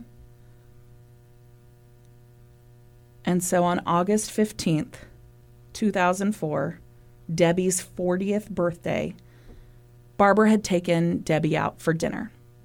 They'd gone to Macaroni Grill, and they'd gotten in a big fight. Debbie wanted to do things. She didn't understand. She didn't get a birthday present, and she didn't understand that. She didn't understand why they weren't going on trips. And Barbara was tired of explaining it. She tried to explain to her over and over again that they couldn't afford it. But Debbie just wanted more things, and she got angry at Barbara when she told her they couldn't afford it because she had money. Yeah. She knew they must have money because Barbara's working all the time. Yeah. They fought all night. They fought through the news as they watched them, and finally when they went to bed that night, Debbie fell asleep and Barbara lay there. She lay there awake almost the entire night, and then at some point she got up. She pulled a revolver out of her dresser that she'd bought to ward off intruders, is how the article put it. And she loaded a single bullet into the gun, and she shot Debbie in the forehead from 2 feet away. Oh, wow. For the next 6 weeks, she continued to live in the trailer with Debbie's body. She wrapped her in the shower curtain and her favorite blankets and put her Star Wars calendar in with her, and she said she cried a lot. Oh. She immediately regretted what she'd done. Yeah. And obviously couldn't take it back. And she didn't know what to do. And honestly, she didn't know how to live without her sister. Yeah. She just went to work every day and came home and... Yeah, she was dependent on her as well. Yeah. Yeah. But I can't even grasp how helpless of a situation this would feel like. This is a really sad story. It's really sad. It's really sad. When... 6 weeks had passed and she hadn't made payments on the trailer, she knew it wouldn't be long before people came asking for their bills to be paid. And so she figured it was time for her to leave. And so she told her boss that lie about having to go to take care of a family member. And she packed up a suitcase, drove to the Greyhound bus station, left her van there, and took off for Virginia Beach. It was an area that they had lived in when she was a kid. It was the last time in her life that she remembered being happy. That's why she picked that area to go back to. She remembered being a teenager there and having friends at the beach and running and feeling free. Yeah. And so that's why she went there. And so she started living in a homeless shelter. She got that job at 7-Eleven, and she just kept doing it until someone came looking for her. Yeah.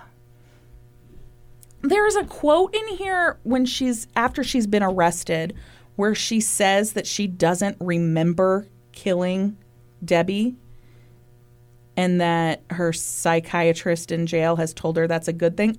I don't believe that. I think she doesn't want to remember it. Yeah. But she was able to give the detectives a lot of details about the crime.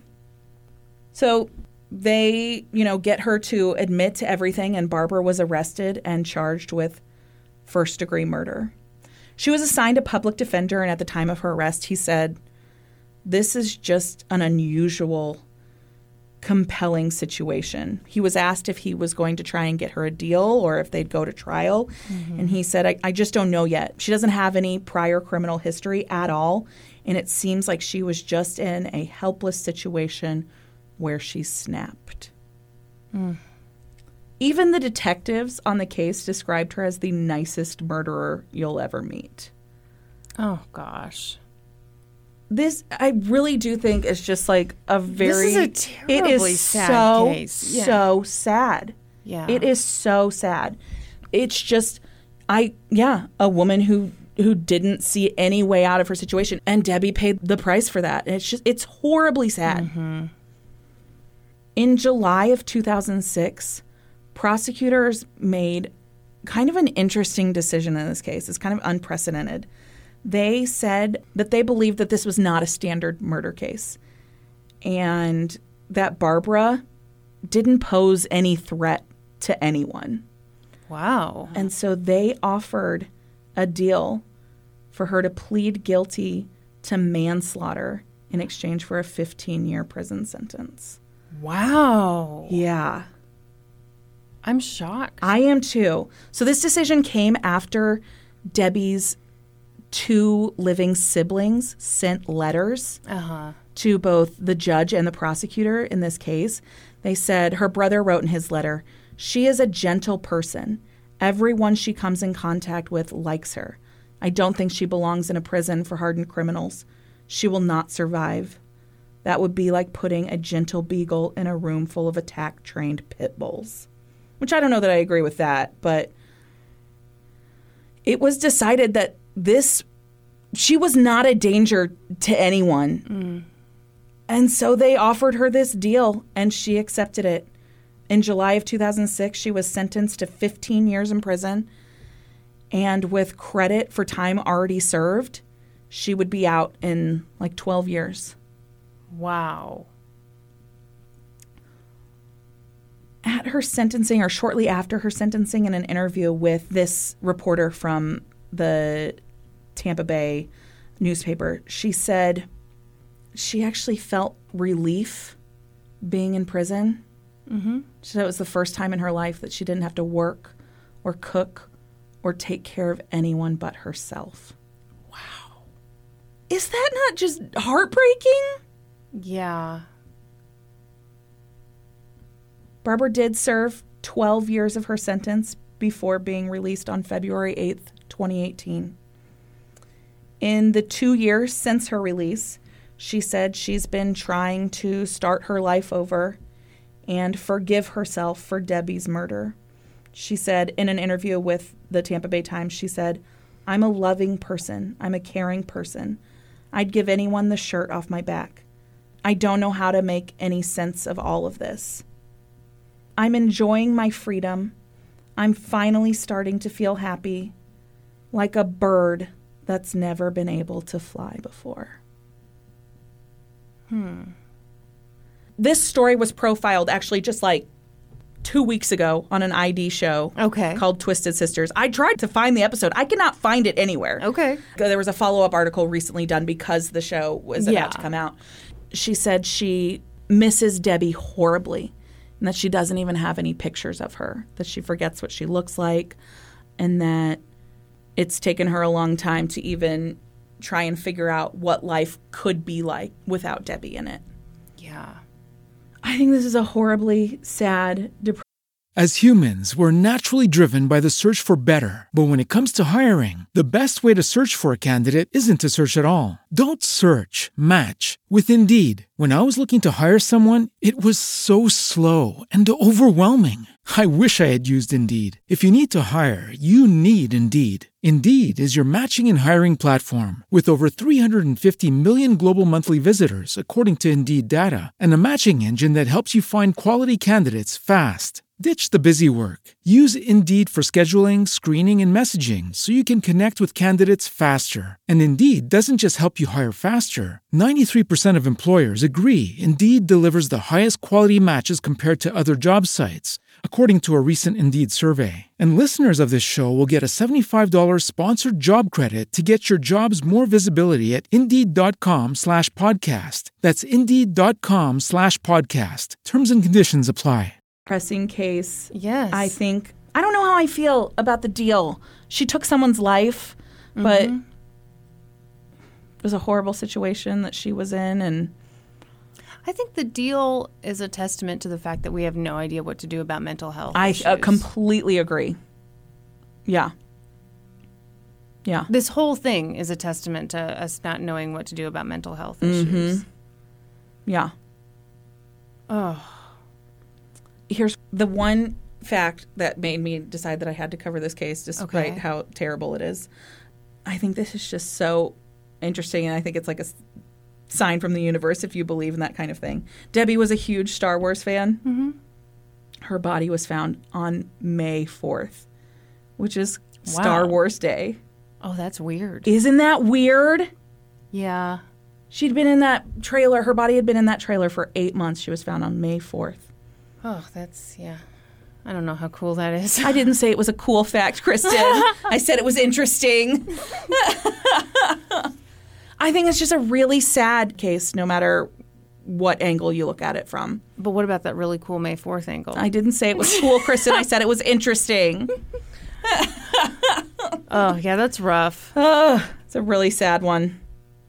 Poor Debbie and I know. poor Barbara. I think Debbie and Barbara both had really tough lives. Yeah. Yeah. First of all, just being 16 and being in charge of a 3-year-old. Being given your sister and saying you're in charge of her now. Yeah. Yeah. Developmental delays or not, like, I just can't imagine that. Absolutely. Yeah. Ugh. As humans, we're naturally driven by the search for better. But when it comes to hiring, the best way to search for a candidate isn't to search at all. Don't search, match with Indeed. When I was looking to hire someone, it was so slow and overwhelming.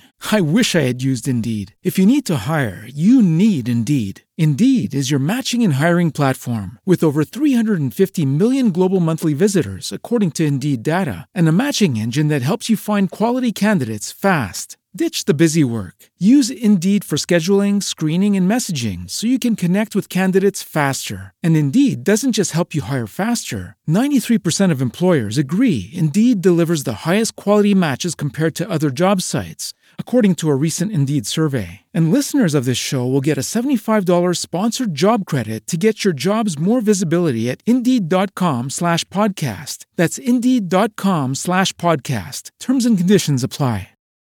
As humans, we're naturally driven by the search for better. But when it comes to hiring, the best way to search for a candidate isn't to search at all. Don't search, match with Indeed. When I was looking to hire someone, it was so slow and overwhelming.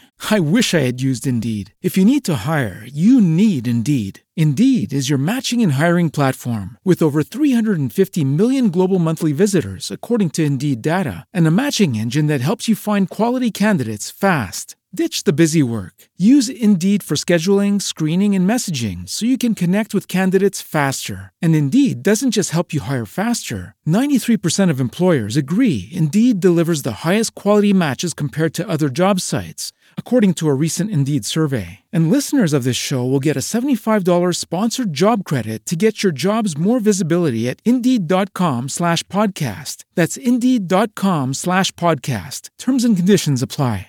You know what I think we should do right about now? Funk Soul Brother.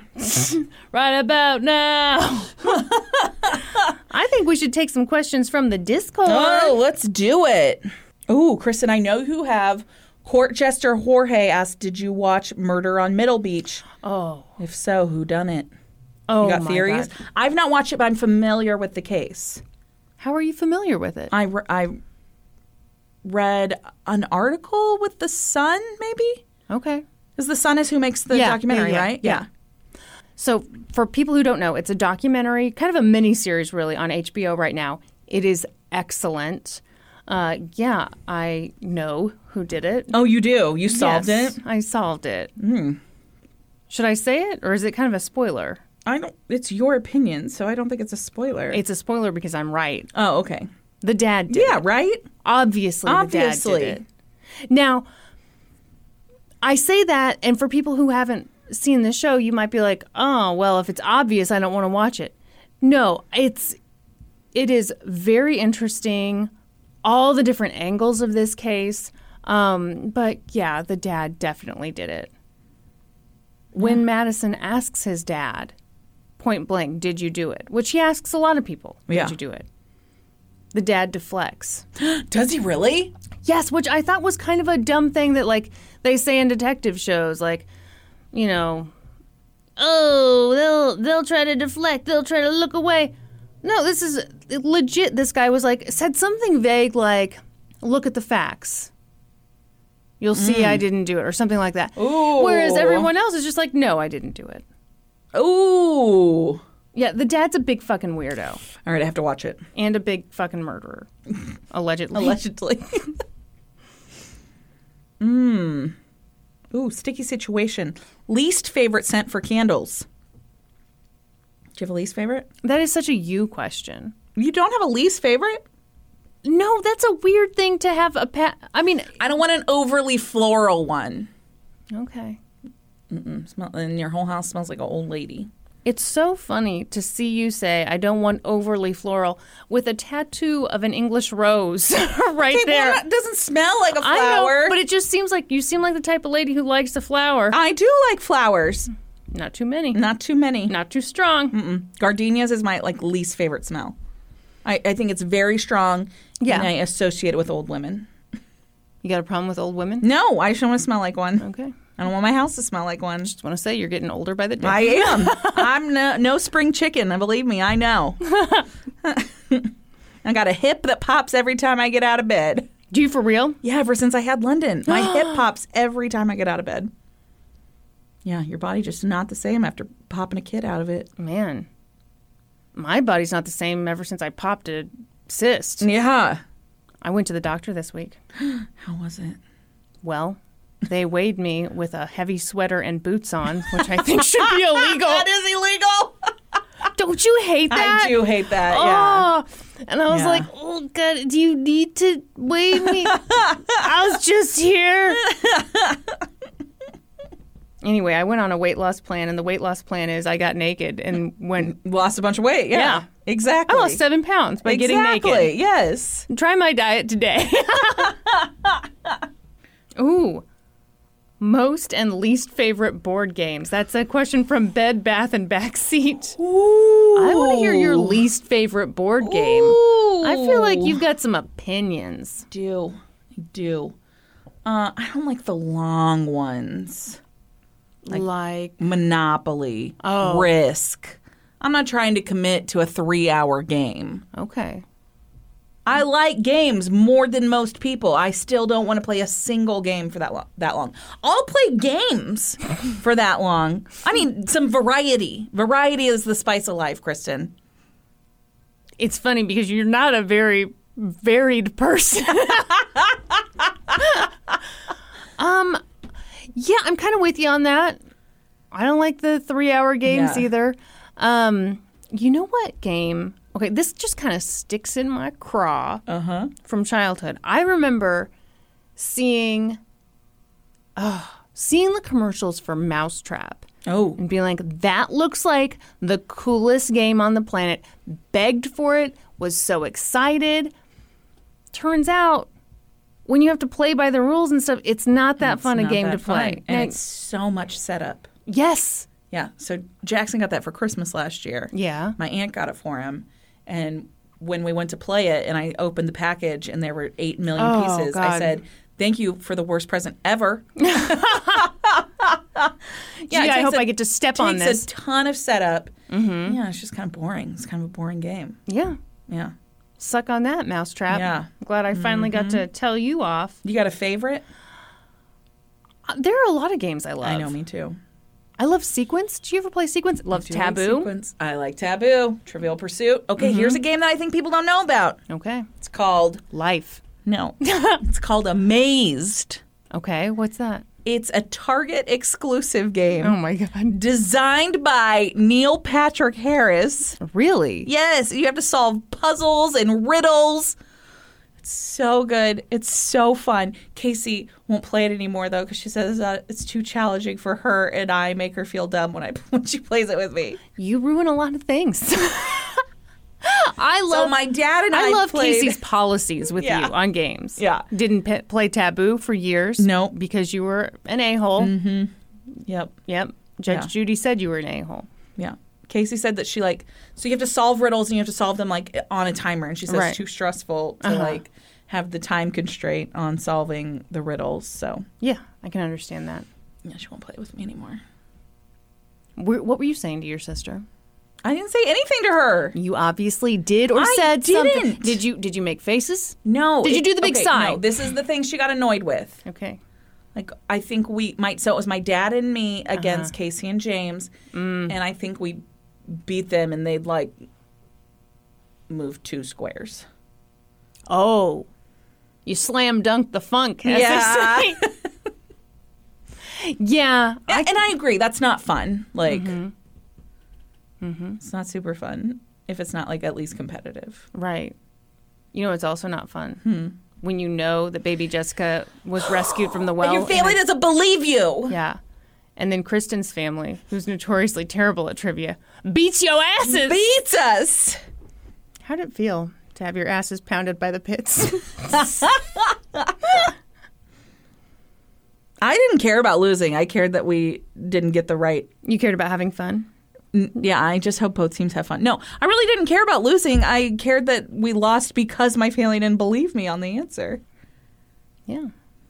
And that's why they had to die. That's why I had to murder them. Okay, Scuncharino, in all caps, has asked, how did Norm and David propose? And then she continues, I ask every week and you never answer, which makes me suspicious that they don't exist, and this has all been an elaborate ploy to appeal to traditional family value Republicans.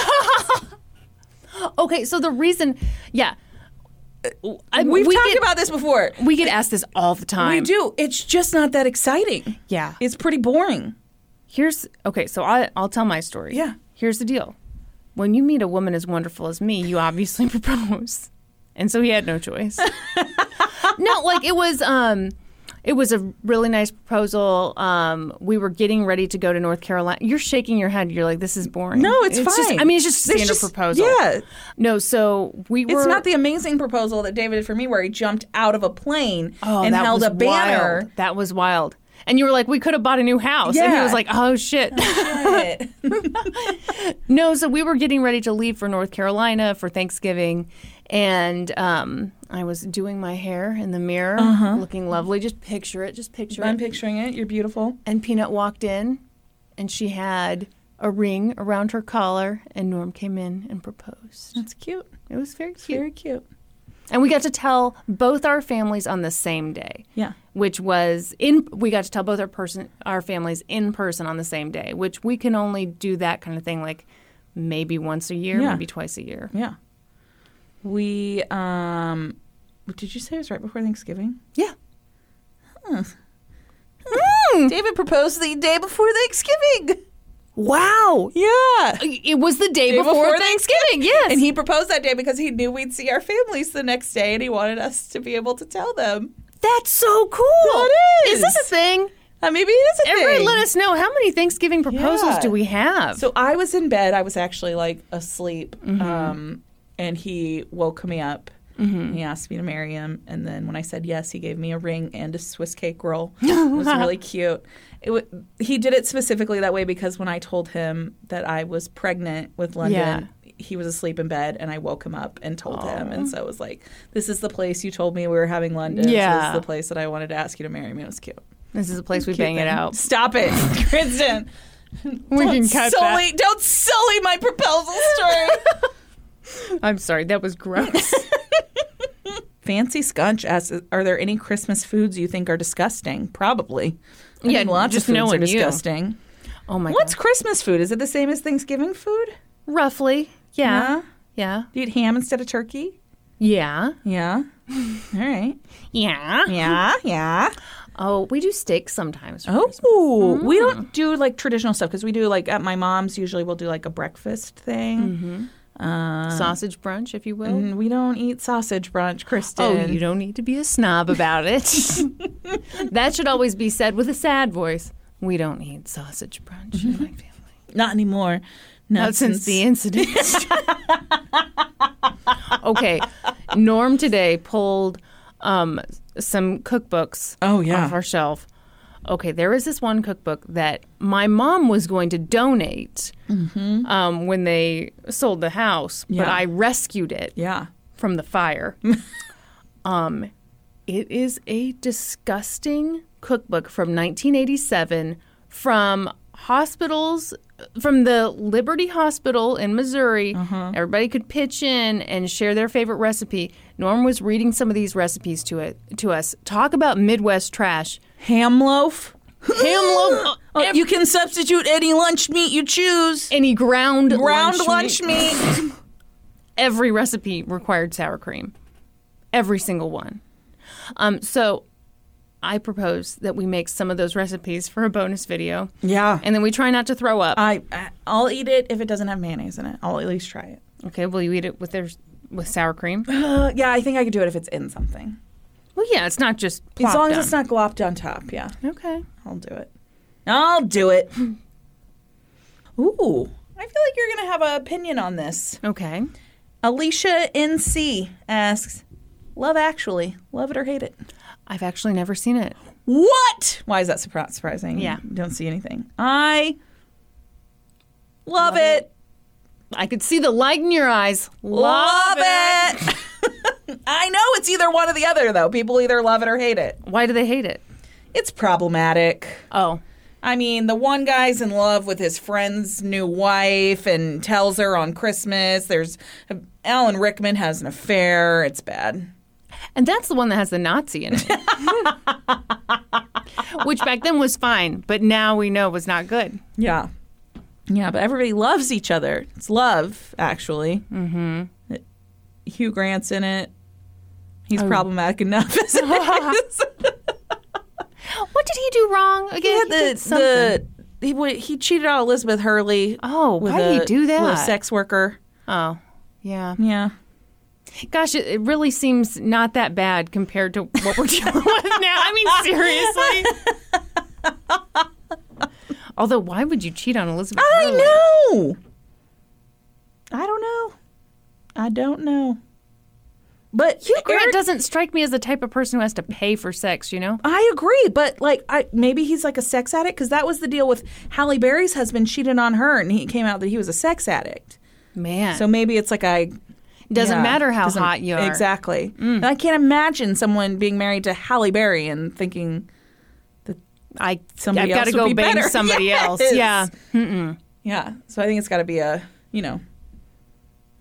there's like a real illness behind it. Yeah, it's almost as if being cheated on has nothing to do with you. It has to do with the other person. Be. Yeah. That's weird. That's weird. I think we've had a real breakthrough today. Ooh. Do you have a favorite Christmas gift you got as a kid? Reggie with an I wants to know. Malibu Dream House. Oh, wow. Now you're just bragging. Yeah, Casey and I got it for Christmas. Oh, okay. Okay, speaking of joint gifts. Yeah. Trampoline. Oh. I think we got our trampoline for Easter. Really? Yeah. You know, that does seem like a more Easter gift. Yeah. We got ours in Mexico, though. So, it wasn't no snow. Yeah. Feliz Navidad. Possum by Night asks, what case do you want to cover but haven't because there's too much to it? Oh, there's like a million of those. So many. Scott Peterson, Jodi Arias. Those are my top two. I don't have the nuts. For me, Central Park 5. Yeah. OJ. Yeah. Gosh, there's probably George Zimmerman trial. Yeah. I actually thought about doing that this week, but then I was like, why bum people out that much? Well, and thank God you didn't with the horrible case I did. Yeah. Thank God you did a kind of a light one compared to no kidding. Sister who murdered her sister. God, now I'm thinking about my case again. I'm bummed out all over again. I know. It's rare for us to just sit and look sadly at one another. Know. But that case was really, really sad. Okay, Nina Evie asks, and this kind of answers somebody else's question, but I don't know where it went. Have you discovered any new hobbies during quarantine? I have, and it was one that I never thought I'd have. So I have been playing a bunch of Switch with David. I've never been a video game person, which somebody else asked in here today. Do you guys play video games? Never been a video game person, just not really my thing. But David and I have been playing Super Smash Brothers. We've been playing Animal Crossing, obviously. We have an amazing island. And we just got Mortal Kombat. So it's pretty exciting times at our house. In COVID, I have discovered depression, and no, I don't know. I don't know that I've really discovered anything new. I've discovered a recipe for bread that is fast, easy, and delicious. You have? Why is everybody making bread in COVID? Tell me this. I have a theory. Okay. I have a theory that you know how, toilet paper, it was a little touch and go there. Yeah. People were freaking about. So I think people started to freak out about the essentials. Oh, yeah. Including bread. And so that brings up like, well, can I make my own bread? Right. And the answer is yes. I'll share my recipe. I can't tell you how many times on my Instagram feed I've seen someone's sourdough starter. Oh, that makes me jealous. My recipe is very, very easy. How easy? So it's one that my mom threw together. It's like a can of beer, it's some flour, it's some salt, it's some baking powder, a little sugar. Wow. And you throw that all together. You put some butter on top, melted butter on top, put it in the oven for like an hour. It's delicious. Wow. Yeah.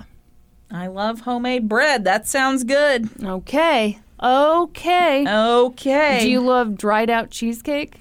No. I know. It makes me sad to think about it. It was really sad. It was a real bummer. It was also a very small piece of cheesecake. We didn't even address that factor. No. That was an $8. No. It was $8. Kristen. You guys, I'm really upset. I ordered the most expensive entree in the menu. Yeah. A $20 piece of salmon with mashed potatoes and vegetables. I opened this thing up. Can you describe what you saw? It looked like cafeteria food. It Yes. did. It did. They looked like steamed cafeteria veggies and then like a weird just plop of just mashed potato. Like these did not look like seasoned potatoes. Nope. They didn't have little bits of peel in them. There wasn't even like, they mixed them with really good like cream. Nope. No. I handled it like a big baby.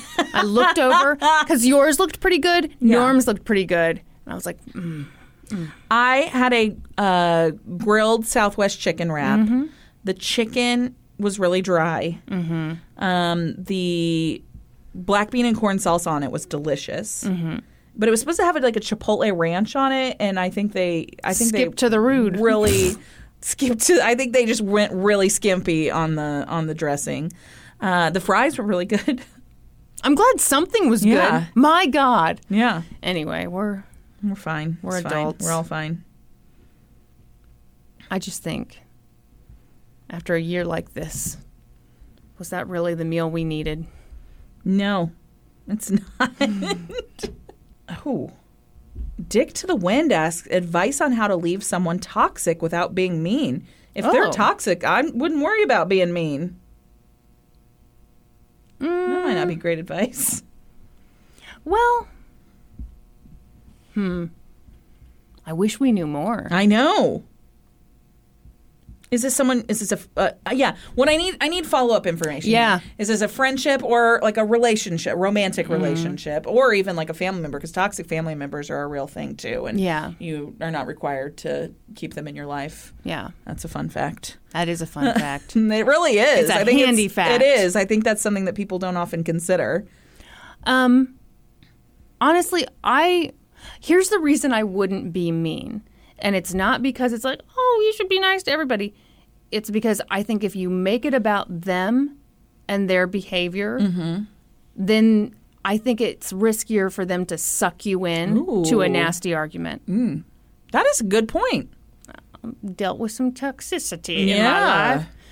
And by that I mean I listened to that song by Britney Spears on repeat. Toxic, you flipping. Dirty Macaroni asks, question from my husband Dwayne. Okay. She said he's all pissy because I never post his question. So here you go. Okay. Do you guys play games with your husbands where they challenge you to sneak weird phrases into the Oh. podcast? Like if you can work in the word turkey jam, I'll give you a foot rub. And then she says, please answer him so he will leave me alone. Okay, I know that probably sounded like a weird thing I said for some reason. Yeah. No, That's just the way your brain works. weird things come out of my mouth. Yeah, mine too. Also Yeah. my butt. Yeah, I can attest to that. What? You can't attest to that. I've seen some funky farts come out of that butt, Kristen. But you haven't smelled them, I noticed. No, that's not a thing we do. We're just weird. Might be a thing now, though. Right? I really enjoy that idea. I don't think that Norm wants to give me a foot rub, though, and who can blame him with these talons? I know. I think you're so weird about your feet. I have my father's feet. I don't think there's anything wrong with your feet. You and Norm both were like, ugh, I have these terrible feet. Your feet are fine. He doesn't have terrible feet. No, he said that about your feet, Kristen. Oh, yeah, he did. Oh, you that said asshole. it first, and he agreed. And he did agree. Oh. Because I was trying to defend you, and he was like, No, they're really bad.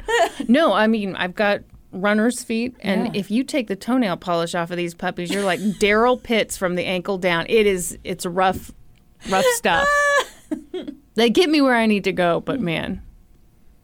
And I tell you what, with COVID, no petties. These things been looking rougher than ever. Yeah. You should get a petty. Why? Wear a mask because it's supporting a small business. Small businesses like that are really struggling in this climate. I get it. It's difficult.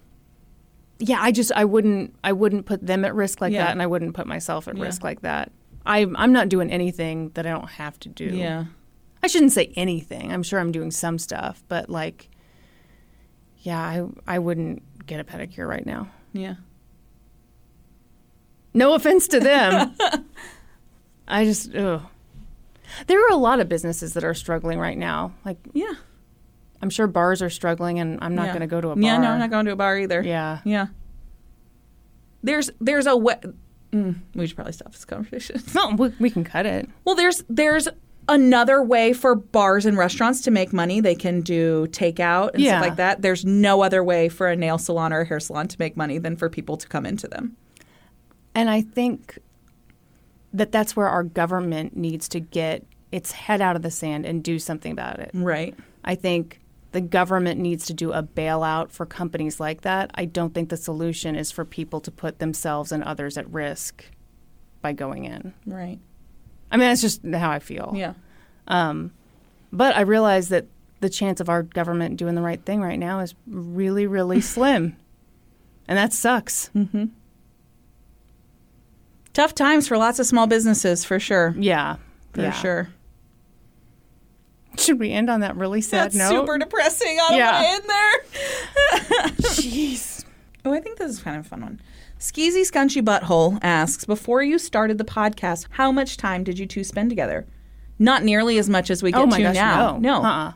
That's one of the really great things about the podcast is it gives us a reason to hang out with each other. I think that's the best thing about being adult friends. I feel like all your adult friendships, it's always amazing when you can get together with people, but it's not like you have school or some kind of activity anymore where you have to see each other. And like, this podcast is awesome. Yeah, it is. From a listening standpoint, making it, I hate it. No, seriously, it's like, it's just my social time. Yeah, exactly. It's a designated time that we get to talk to each other and have fun. And like, it's really easy as adults to not have time, not make priority to. Yeah. And it's really nice. It's really fun. Yeah. Let's do Supreme Court induction. Let's do it. You guys, this week we are doing your names and your favorite cookies. Megan O'Mara. Chocolate chip. Sarah Atencio Gonzalez. What? Biscochitos? Biscochitos? Biscochitos? Is that like a biscotti with a Cheeto on top? I don't know what that Sign is. me up. Molly Porter. Maple Oreos. Devin Jones. Double chocolate chip. Anna Faye. Homemade M&M cookies. Destiny Cereal. Snickerdoodles. Sam McKinney. Oatmeal raisin. Diana Soma. My grandma's sugar cookies. Andrew Seedumpull. Nutella chocolate chips. Jen Baldwin. M&M. Heather Amelot. Underbaked chocolate chip. John Toomer. Snickerdoodles. Lala. Oatmeal scotchies. Oh, yeah. Jillian Mantione. Ooh, 7-layer Italian. What the fuck is that? Sounds amazing. Heidi Fleiss's Prison Lover. It's just lasagna with sugar on Right. Oatmeal raisin. Blair Peterson. Chocolate chip. Shantae Swanson Phillips. Oh, raspberry thumbprint shortbread. Yes. Do you know? I don't know what that is. Oh my God, it's like shortbread cookie, very buttery with like the raspberry jelly kind of thing. Oh, you wouldn't like it, but it's delicious. Steph Holdinghausen. Madeline cookies. Rochelle DeVore. White chocolate chip macadamia nut. Christina Bowman Sanders. Spelt chocolate chip. What's a spelt chocolate chip? I mean, I don't know. I assumed you knew. Spelt chocolate chip. Ancient whole grain chocolate chip cookies. I don't know about that. I don't know. All right, Christina. Welcome to the Supreme Court. Thank you guys for all of your support. We appreciate it so much. If you're looking for other ways to support us, please find us on social media. We're on Facebook, Twitter, Instagram, Reddit, Patreon. Please remember to subscribe to the podcast wherever you listen, and then head on over to Apple Podcasts, leave us a rating, leave us a review, and then be sure to join us next week. Could you say that all again, but faster? No! When we'll be experts on 2 whole new topics. Podcast adjourned. And now for a note about our process. I read a bunch of stuff, then regurgitate it all back up in my very limited vocabulary. And I copy and paste from the best sources on the web, and sometimes Wikipedia. So we owe a huge thank you to the real experts. For this episode, I got my info from the documentary All the Queen's Horses and Wikipedia. I got my info from articles by Lane DeGregory for the Tampa Bay Times. For a full list of our sources, visit lgtcpodcast.com. Any errors are, of course, ours, but please don't take our word for it. Go read their stuff.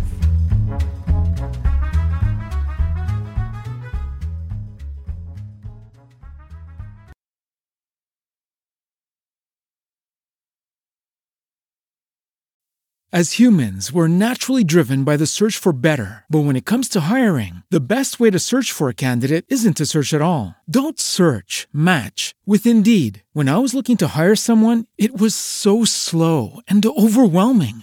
I wish I had used Indeed. If you need to hire, you need Indeed. Indeed is your matching and hiring platform with over 350 million global monthly visitors, according to Indeed data, and a matching engine that helps you find quality candidates fast. Ditch the busy work. Use Indeed for scheduling, screening, and messaging so you can connect with candidates faster. And Indeed doesn't just help you hire faster. 93% of employers agree Indeed delivers the highest quality matches compared to other job sites, according to a recent Indeed survey. And listeners of this show will get a $75 sponsored job credit to get your jobs more visibility at Indeed.com/podcast. That's Indeed.com/podcast. Terms and conditions apply. As humans, we're naturally driven by the search for better. But when it comes to hiring, the best way to search for a candidate isn't to search at all. Don't search, match with Indeed. When I was looking to hire someone, it was so slow and overwhelming. I wish I had used Indeed. If you need to hire, you need Indeed. Indeed is your matching and hiring platform with over 350 million global monthly visitors, according to Indeed data, and a matching engine that helps you find quality candidates fast. Ditch the busy work. Use Indeed for scheduling, screening, and messaging so you can connect with candidates faster. And Indeed doesn't just help you hire faster. 93% of employers agree Indeed delivers the highest quality matches compared to other job sites, according to a recent Indeed survey. And listeners of this show will get a $75 sponsored job credit to get your jobs more visibility at Indeed.com/podcast. That's Indeed.com/podcast. Terms and conditions apply.